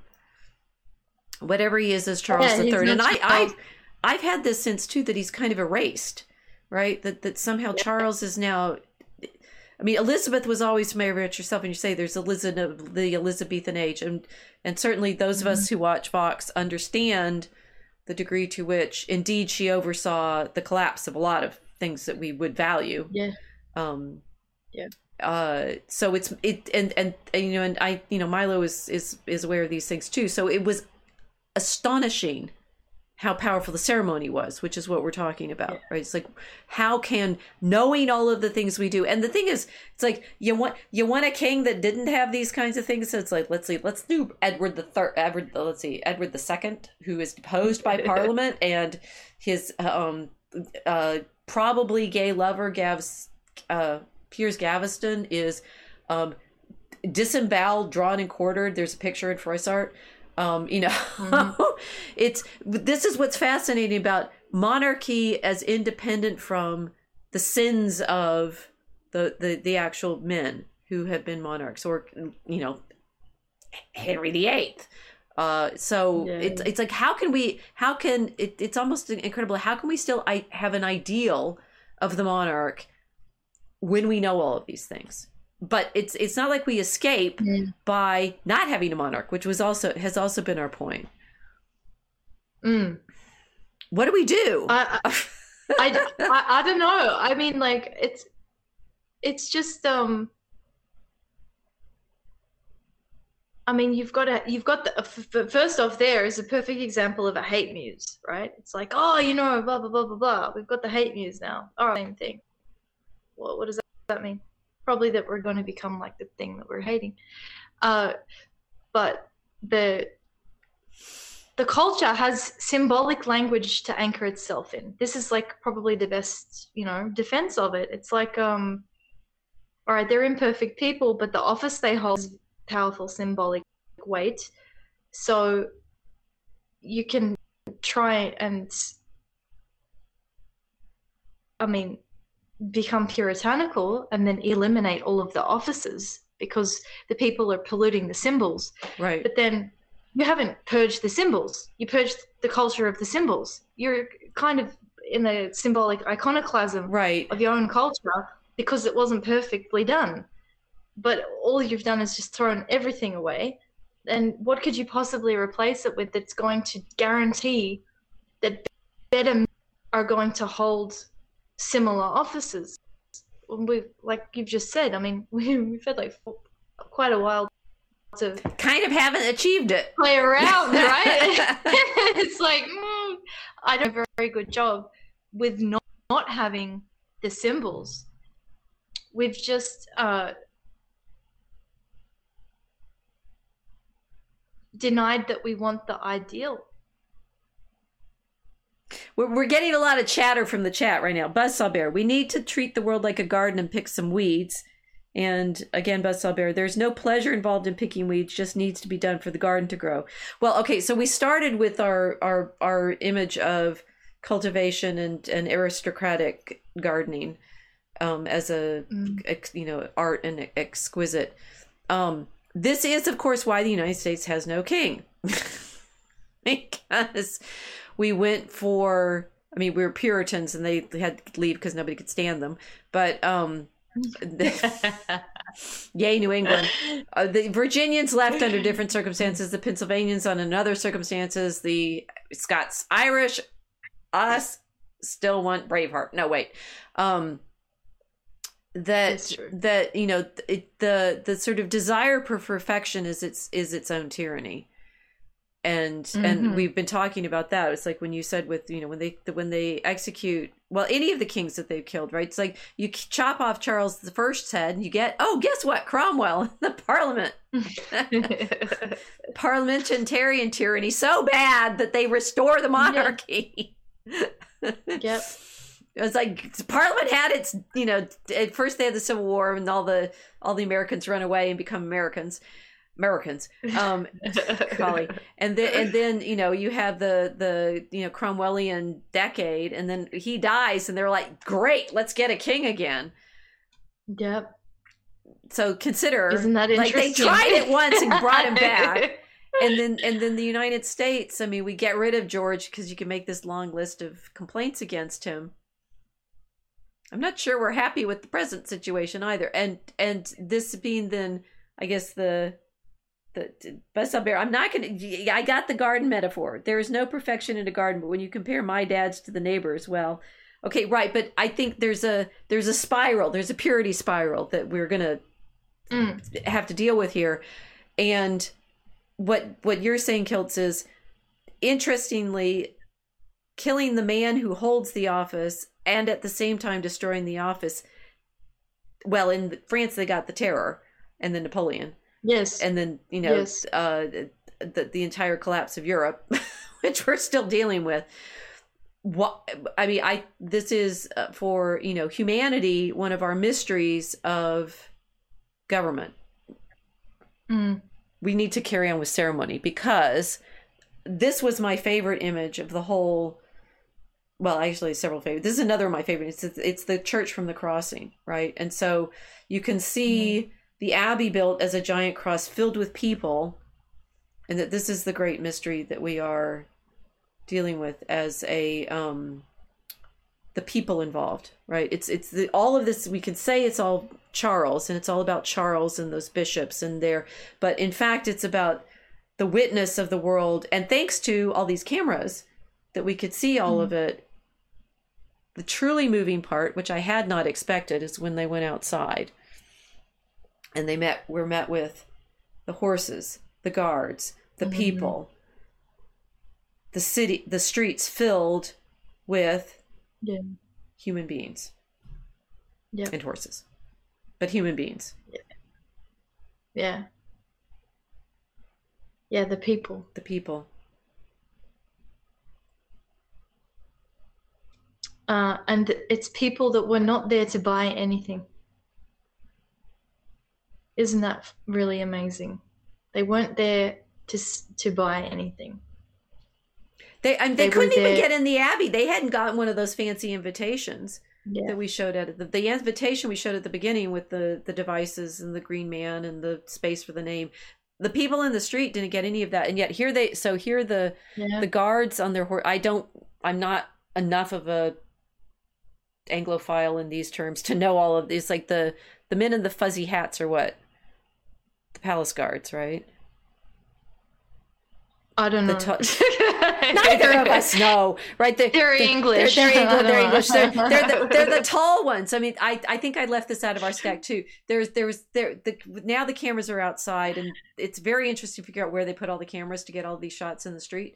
But there's one of it's not the beefeaters; those are the ones in the tower, and I don't remember what these the bear hat guys, right? The ones that have the bear hats. Yes. They're so tall that this guy standing next to them, he's like, why is he so short? Because the palace guards are all these giants, right? And then they have these giant hats, right? So they're there to welcome the procession. And here they are leading it with their gold hats and their plumes, and the coach is all gold, right? And of course, there's Twitter stuff out there saying, all that gold, and they couldn't fix the streets. And it's like, well, we're not on the gold standard, so it doesn't really make any difference. This is just shiny metal now. It doesn't mean anything. Yep. You can't, it's like, guess what? So this did also petrodollars. Yeah, these are your petrodollars at work. Those are over in Harrods. Yeah, let's see Arabs. Well, I was gonna say, it's like they bought Oxford Street. You're not going to cover a coach in petroleum just to show what the currency's backed by, are you? So there's this astonishing gold coach. But indeed, the procession they planned, and they allowed the people into the streets. So they've got all the army, the guards, and the police, and everybody in the coach pulled by the horses and stuff. But it was, I guess we've seen protests. 3 years ago with the street protests and all of that. There was such an absence of machines.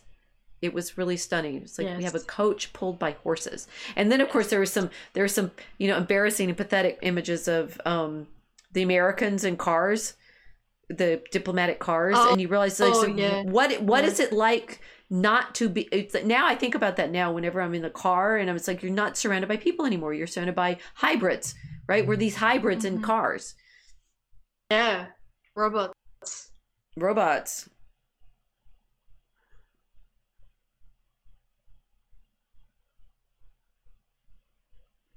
It's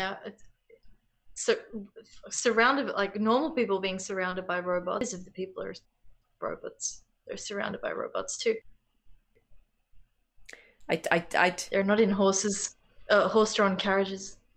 I mean, the US president isn't getting isn't getting transported around the country in a horse-drawn carriage. Insecure. People would say, "Oh, it's you need more security." Why do you need so much security? Why do your people hate you so much that you need that level of security? People love Charles. Yeah, no, because he's out with horse and carriage. Right. He can relax enough to go in a horse-drawn carriage. I think I reached. So I did not know there was a limit. Just a sec. Oh, with the images. Yeah, I think I just fixed it. Okay. No, I'm back to the invitation somehow. Just a sec.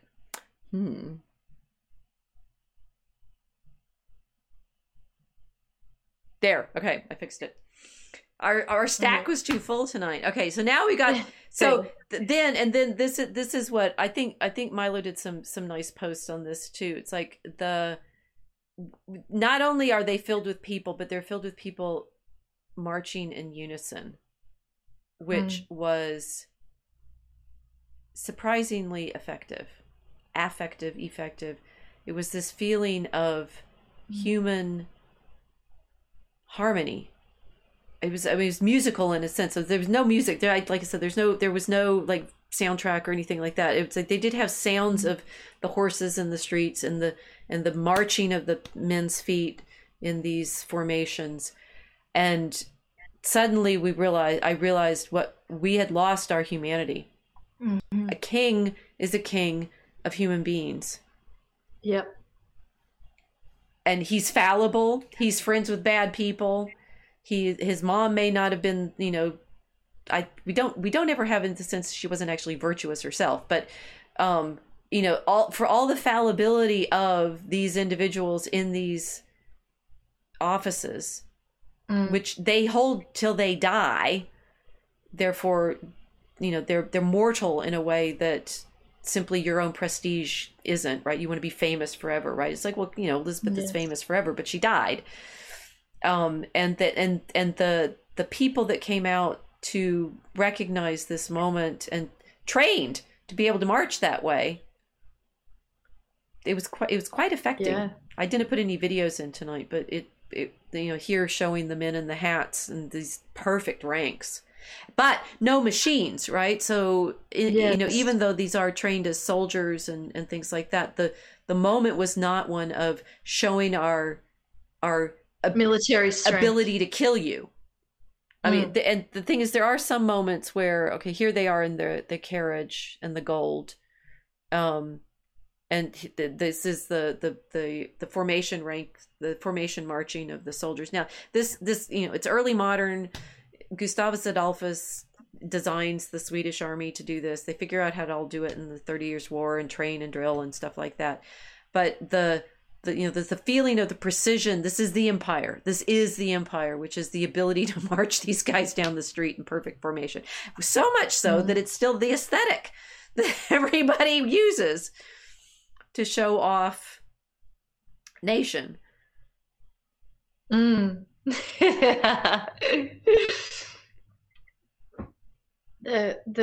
marching needs a metronome. Yes. The marching needs a metronome.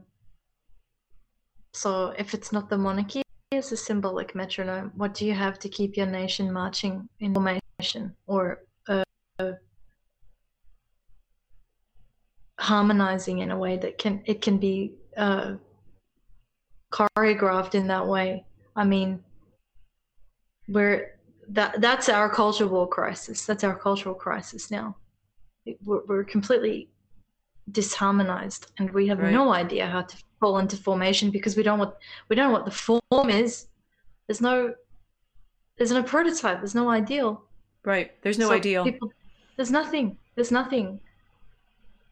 And then Buzz Salbert is apologizing for being so enthusiastic, but wanting moral authority, being God. Yes, but that's the thing that we have. The human institutions we have. I mean, even the priests. I mean, that's the priests are God authorities in this institutional moment, and yet there's something else. I mean, whoever designed this ceremony got it right, of the solemnity and the sacrality of the anointing and the investment and the mass, and then the necessity of the people in harmony and in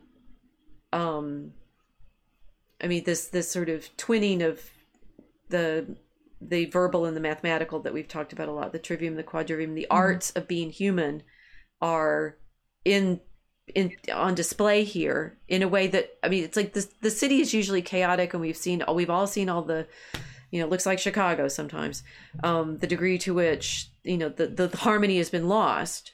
Yeah. This is the moment. This is the saying, we can be, not just peacefully, but we can be vigorously alive in this community as human beings.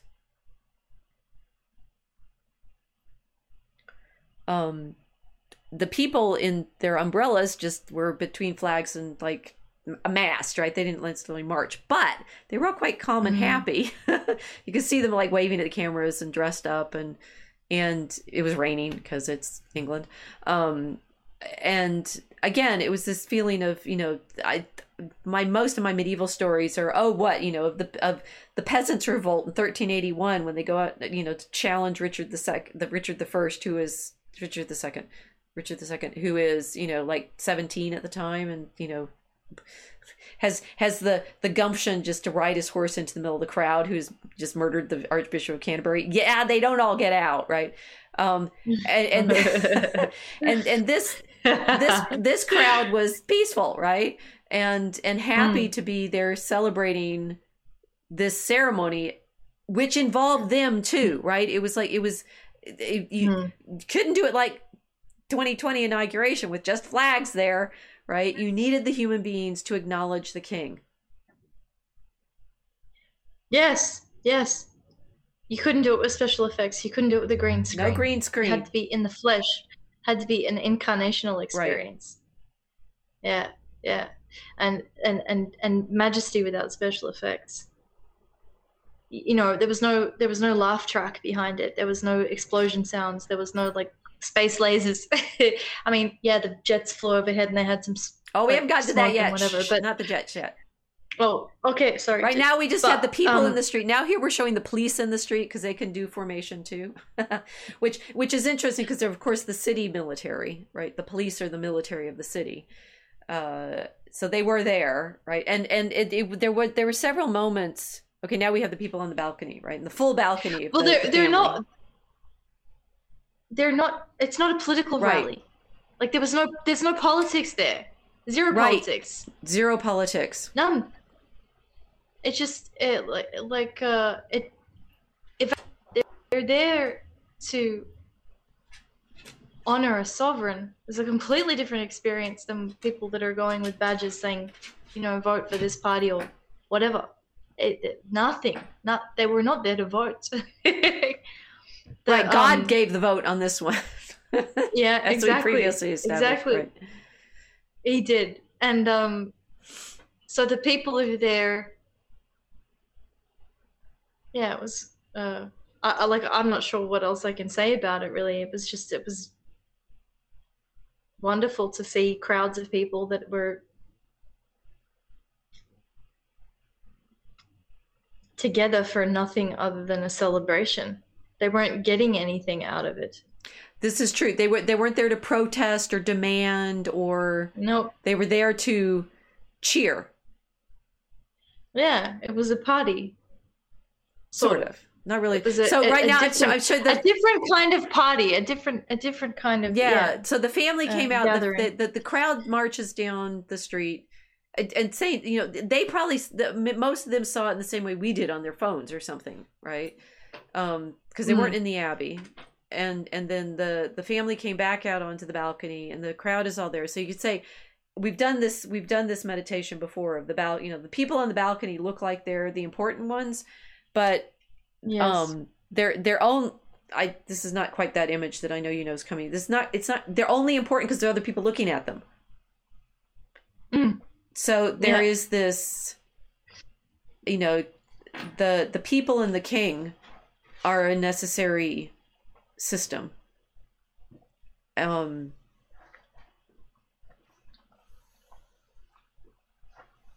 Yes, it's their attention that's the real power. The people's attention. Yep. It's the people's attention that's the power. It's not the monarch.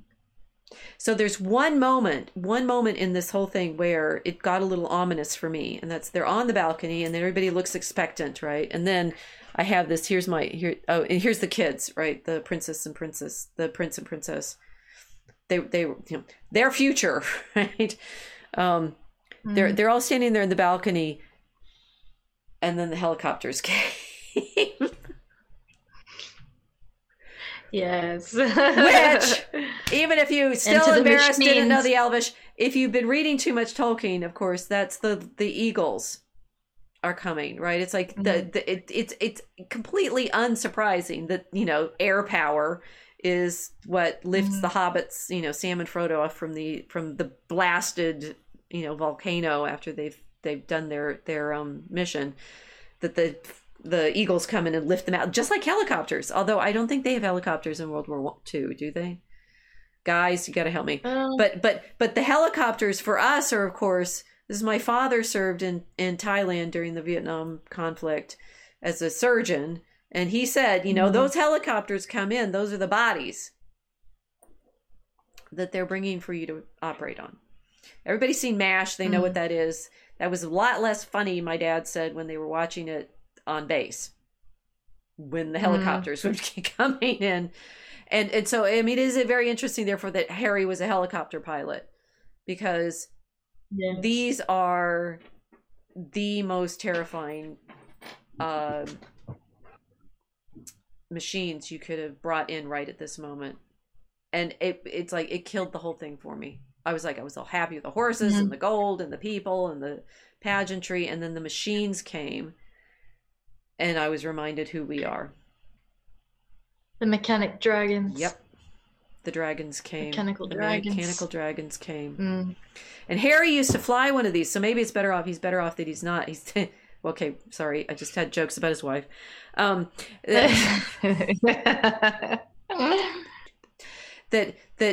then after the mechanical dragons came in, the power of the Empire demonstrated in the smoke of the jets.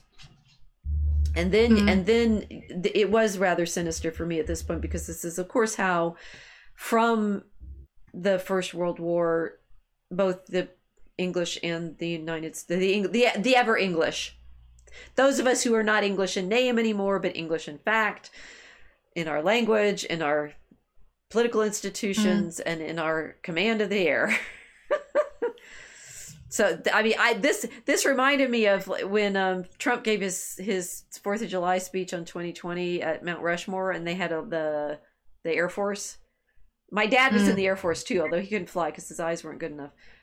He learned to fly later in life and did little Cessnas and stuff. The air power, right? It's like, there's no wonder we dream of dragons and then make them, and then here's this set of 9 dragons trailing the red, white, and blue. Yeah. That changed it for me. That was a suddenly moment. It's like, no, we're still in the dragon. So you guys are worrying about the human sins that the family has had. This is the power that we're really trapped by. Yeah, the airwaves. Yep.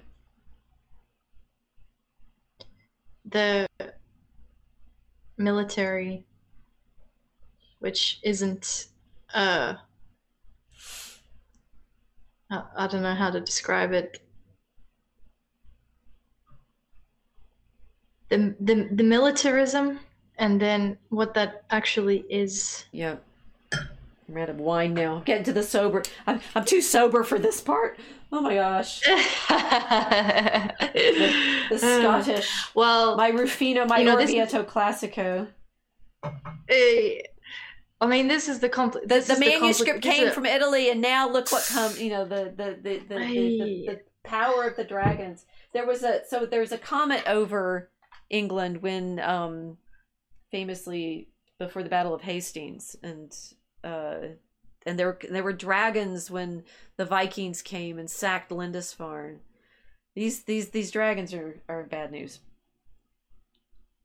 Mm.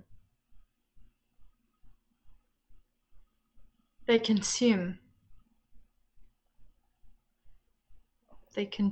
They're what killed Beowulf. Mm. In his greed. Well, actually, so Beowulf had to go fight the dragon because it having been stolen from, it was breathing fire over all the towns, and Beowulf had to go protect his people. But it's, he also wanted to see the gold. Did we mention we're having a Kickstarter and we want yours? We want your gold. We'll take petrodollars as well. Yeah, well, I want to make that jewel that we have in gold, right? So I need some rubies too. Yeah, so I think we've made this point, right? And then we look back to, here's the balcony, and then what you see, in fact, what the scene was, which was the people down below cheering for the people on the balcony. And those people on the balcony don't really get to leave that balcony unless they are hairy.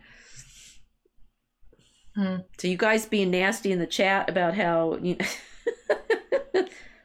Princess Charlotte looked beautiful. She did. She was sweetie. Lodi no more. The gravel copters. Well, yes. So to be fair, the protesters were arrested and removed from public spaces. This is true, right? There are are they anti-Windsorians or anti-monarchists?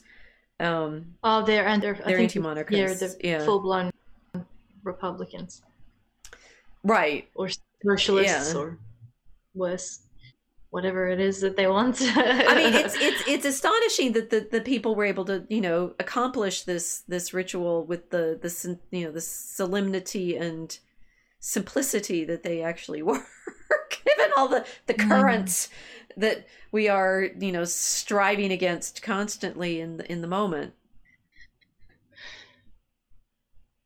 Yeah, kind of miraculous, isn't it? I don't know. We have our connection to Great Britain is because of those gravel copters, those helicopters. We exist as military service for the Empire, Australians. That right. is not all of us, but the Australians are essentially an incorporated military training sort of culture, where the highest ideal for the Australian is to serve and fly dragons. Right. Essentially, that's what we are as a people. Without it, I'm not sure. I don't know what else there is really to kind of. There's no affinity at all with anything in the cathedral, because we don't. I mean, the modernity culture here has led to full-blown rejection of traditional family structure. Nobody believes in patriarchy. I mean, obviously, Australia is probably one of the most feministic countries in the West, because we lost 2 generations of men to the wars flying the gravel copters, which has embedded a matriarchy in the whole continent. So Australia is a matriarchy, right? Completely. And then we're sort of run by people which are as Republican as they can get away with. So it's just a very odd moment to watch the ritual of the coronation and see that this is the reason for our existence as a country, and what our role is in it is to serve as of those machines that invaded the pageantry. Yep. That is our role, which is quite sad. It's like I'd been surfing along and enjoying the marching and the sound of the feet, right? It's like all the gravel, marching on gravel. And there was a nice moment when the guards take their hats off. And then put, oh yeah, and, you know, hats off, and it's like, and I'm thinking about, you know, Terry Pratchett is always, you know, always about hats, right? Terry Pratchett, very great satirist, great British satirist. And you know, it's like, you know, the hat makes it, right? The witch needs her hat. The king is a guy in a fancy hat. They took their hats off to the king, which was like, okay, you know, this is the hat. The hat symbolism was we have to do a we're gonna have to do a hat stream, I think. Yes. which of course, so yeah, the hats of all shapes and sizes. The hat streams. Yeah. But the stream part is, of course, the thing that I indeed found most interesting. I've remarked several times on the camera angles that I was noticing, and how you can be given the illusion of soaring like dragons in the abbey or over the people or over the streets and stuff. Where were the cameras? And the sort of fascinating thing is you realize, at least in the part around Buckingham Palace, they're right in the middle. That the actual, believe it or not, center of this entire ceremony, well, if I put it like this, it's you. Right? It's those of us who are watching on all of these streams, because if you see the what happened to the fountain, they put the media in the fountain, right under the great golden winged statue, and it took me a while to realize what I was seeing, because like these were, you know, they're sort of ranked seating or something like that. I've started one, being on camera made me start noticing things about what you need to do to be able to do it. And two, started noticing the way, of course, cameramen are always invisible now. We don't see them. We pretend they're not there. They're I mean, I don't know if this is God's eye, right? Because they're not. They're the ones who you pretend aren't there while they're in the middle of your wedding taking the photos, while I was at Fatima in November, and the thing that riveted me most during Mass was the guys live streaming it from these little balconies. Yeah. And here we have, no wonder you were able to watch this ceremony, because it's live stream, because these guys with the cameras are actually at the center of it all. Now where are we? Whose attention's on who? Oh yeah.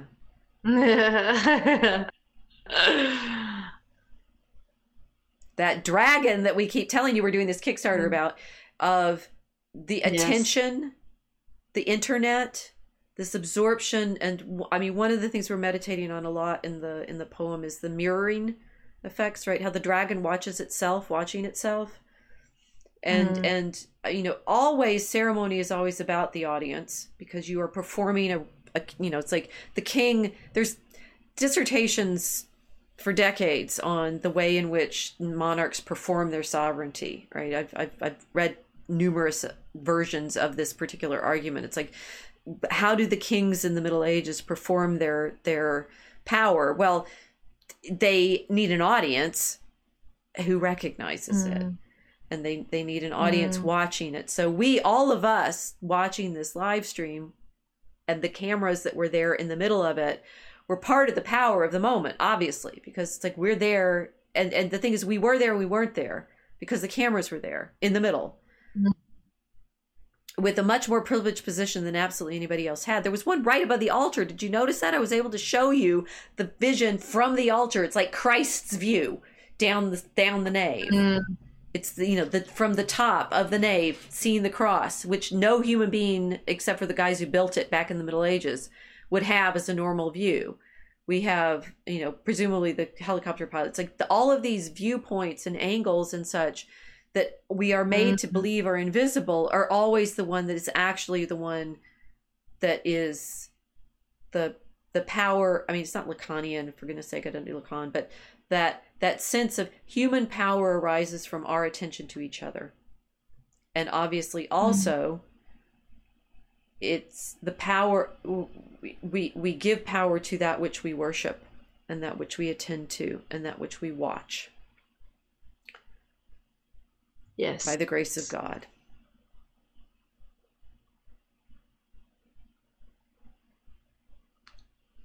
hope that's made everyone thoughtful.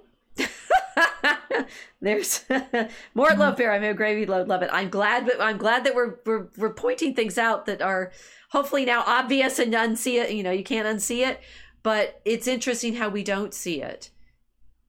And that's what I was recognizing. I was in this moment, not just of the oldest book in England being carried into the Abbey, but the novelty of watching this in 2023 through all of these cameras, through the internet, through the world in its attention, and then understanding, as I saw this boy in the live stream, indeed what Kilt said at the beginning, that we need kings and we don't understand why anymore because we've lost our sense of being human.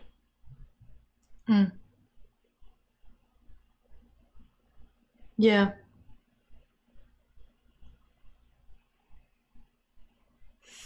I mean, I'm conscious of it. I say we in the preacherly sense. Yeah. But I think not the royal sense. The royal. No. Do I get to use the royal we or just the yes? We, do the it. Mosaic Do it. Which we is it's it? the monarchy right? stream. I think but what I loved when I saw this boy has this great hat, right? It's like, a soft crown kind of thing. And it's, if there is a king, there is royalty. There is our royalty. There is our dignity.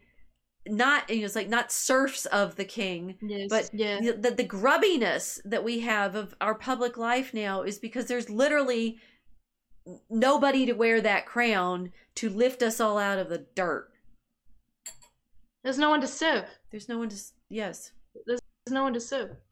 And therefore, be dignified, I should have put this in, by your service, as Sam is dignified by his service to Frodo, that we are also horribly and grubbily Republican and Democrat, whatever we are, that we don't have, I see it when I see the image of this boy who is perfectly happy wearing that cool hat, and he's just as elevated as the prince on the balcony. I mean, it's the prince and the pauper kind of feeling of this mirroring without a king to look at. And this of course is iconographically why art matters so much.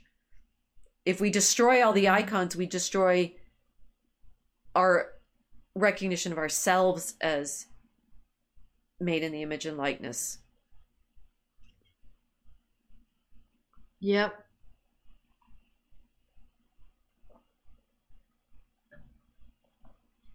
Yeah, everything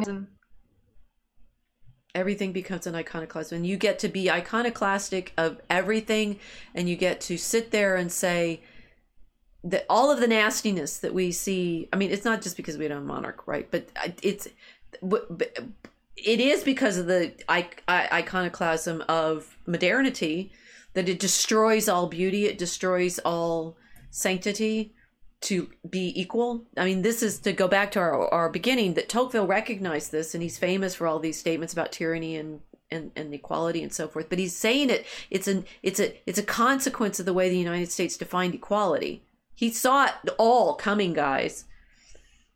If you're frustrated with the degree to which we have no feeling of dignity in our culture anymore, meditate on this, the importance of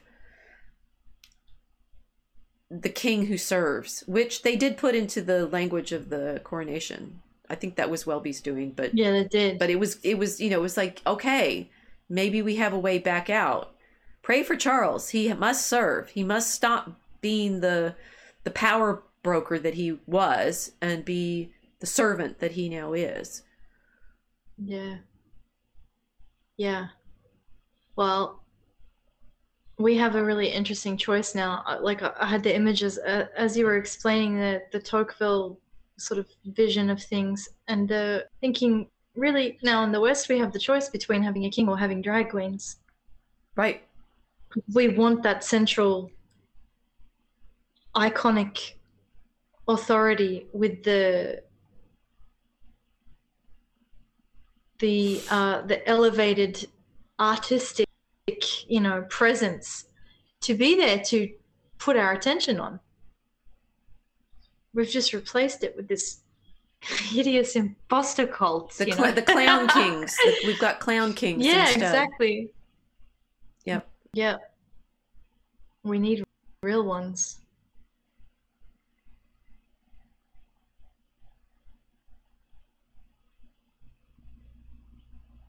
God save King Charles. God save King Charles. So, did we tell you we're having a Kickstarter?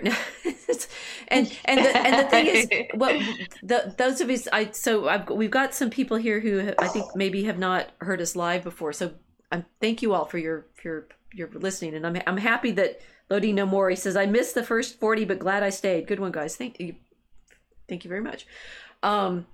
That one of the things we've been doing on the streams all year is trying to give the depth of the backstory that we hope we're putting in our Draco poem and our dragon poem. Mm-hmm.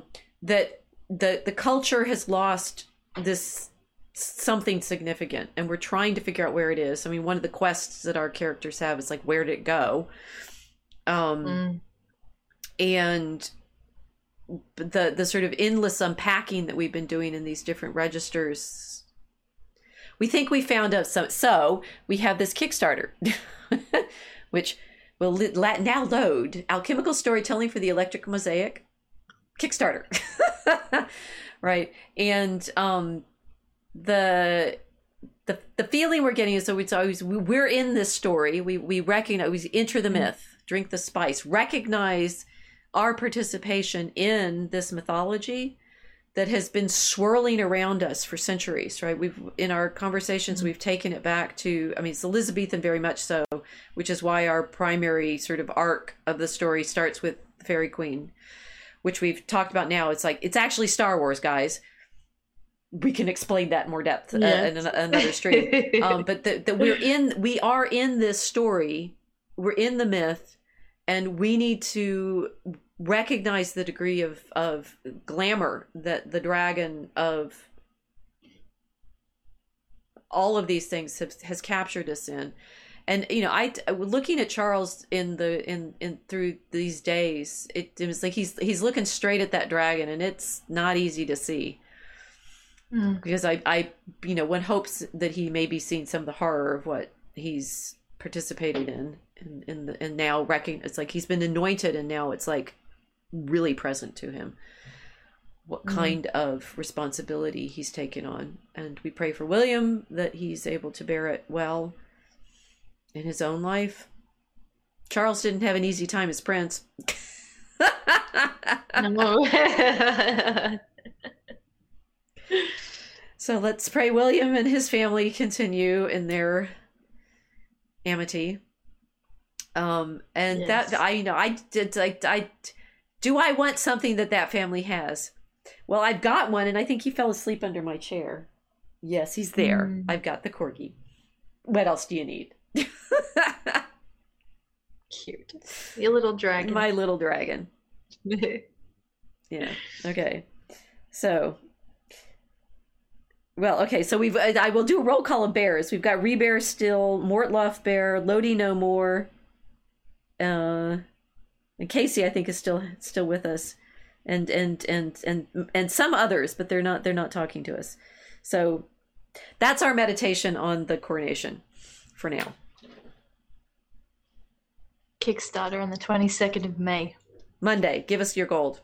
Because no, so please, if you're watching now, please go register or click or whatever so that you get the launch, because we have some really great reward tiers, and some of them are limited, so you really want to make sure you get the option there. And we are inviting you to share with us the journey that we've been on in learning what kind of mythology we actually are living in, and it's got dragons. Yes. And we just saw it played out in gorgeous fashion in that coronation. Okay, we don't want to leave, do we? We want to stick around in this moment. We're gonna go now, right? Yeah. Okay, thank you for yeah, we have to go. Thank you for joining us. Give us your gold. No, wait. Good night.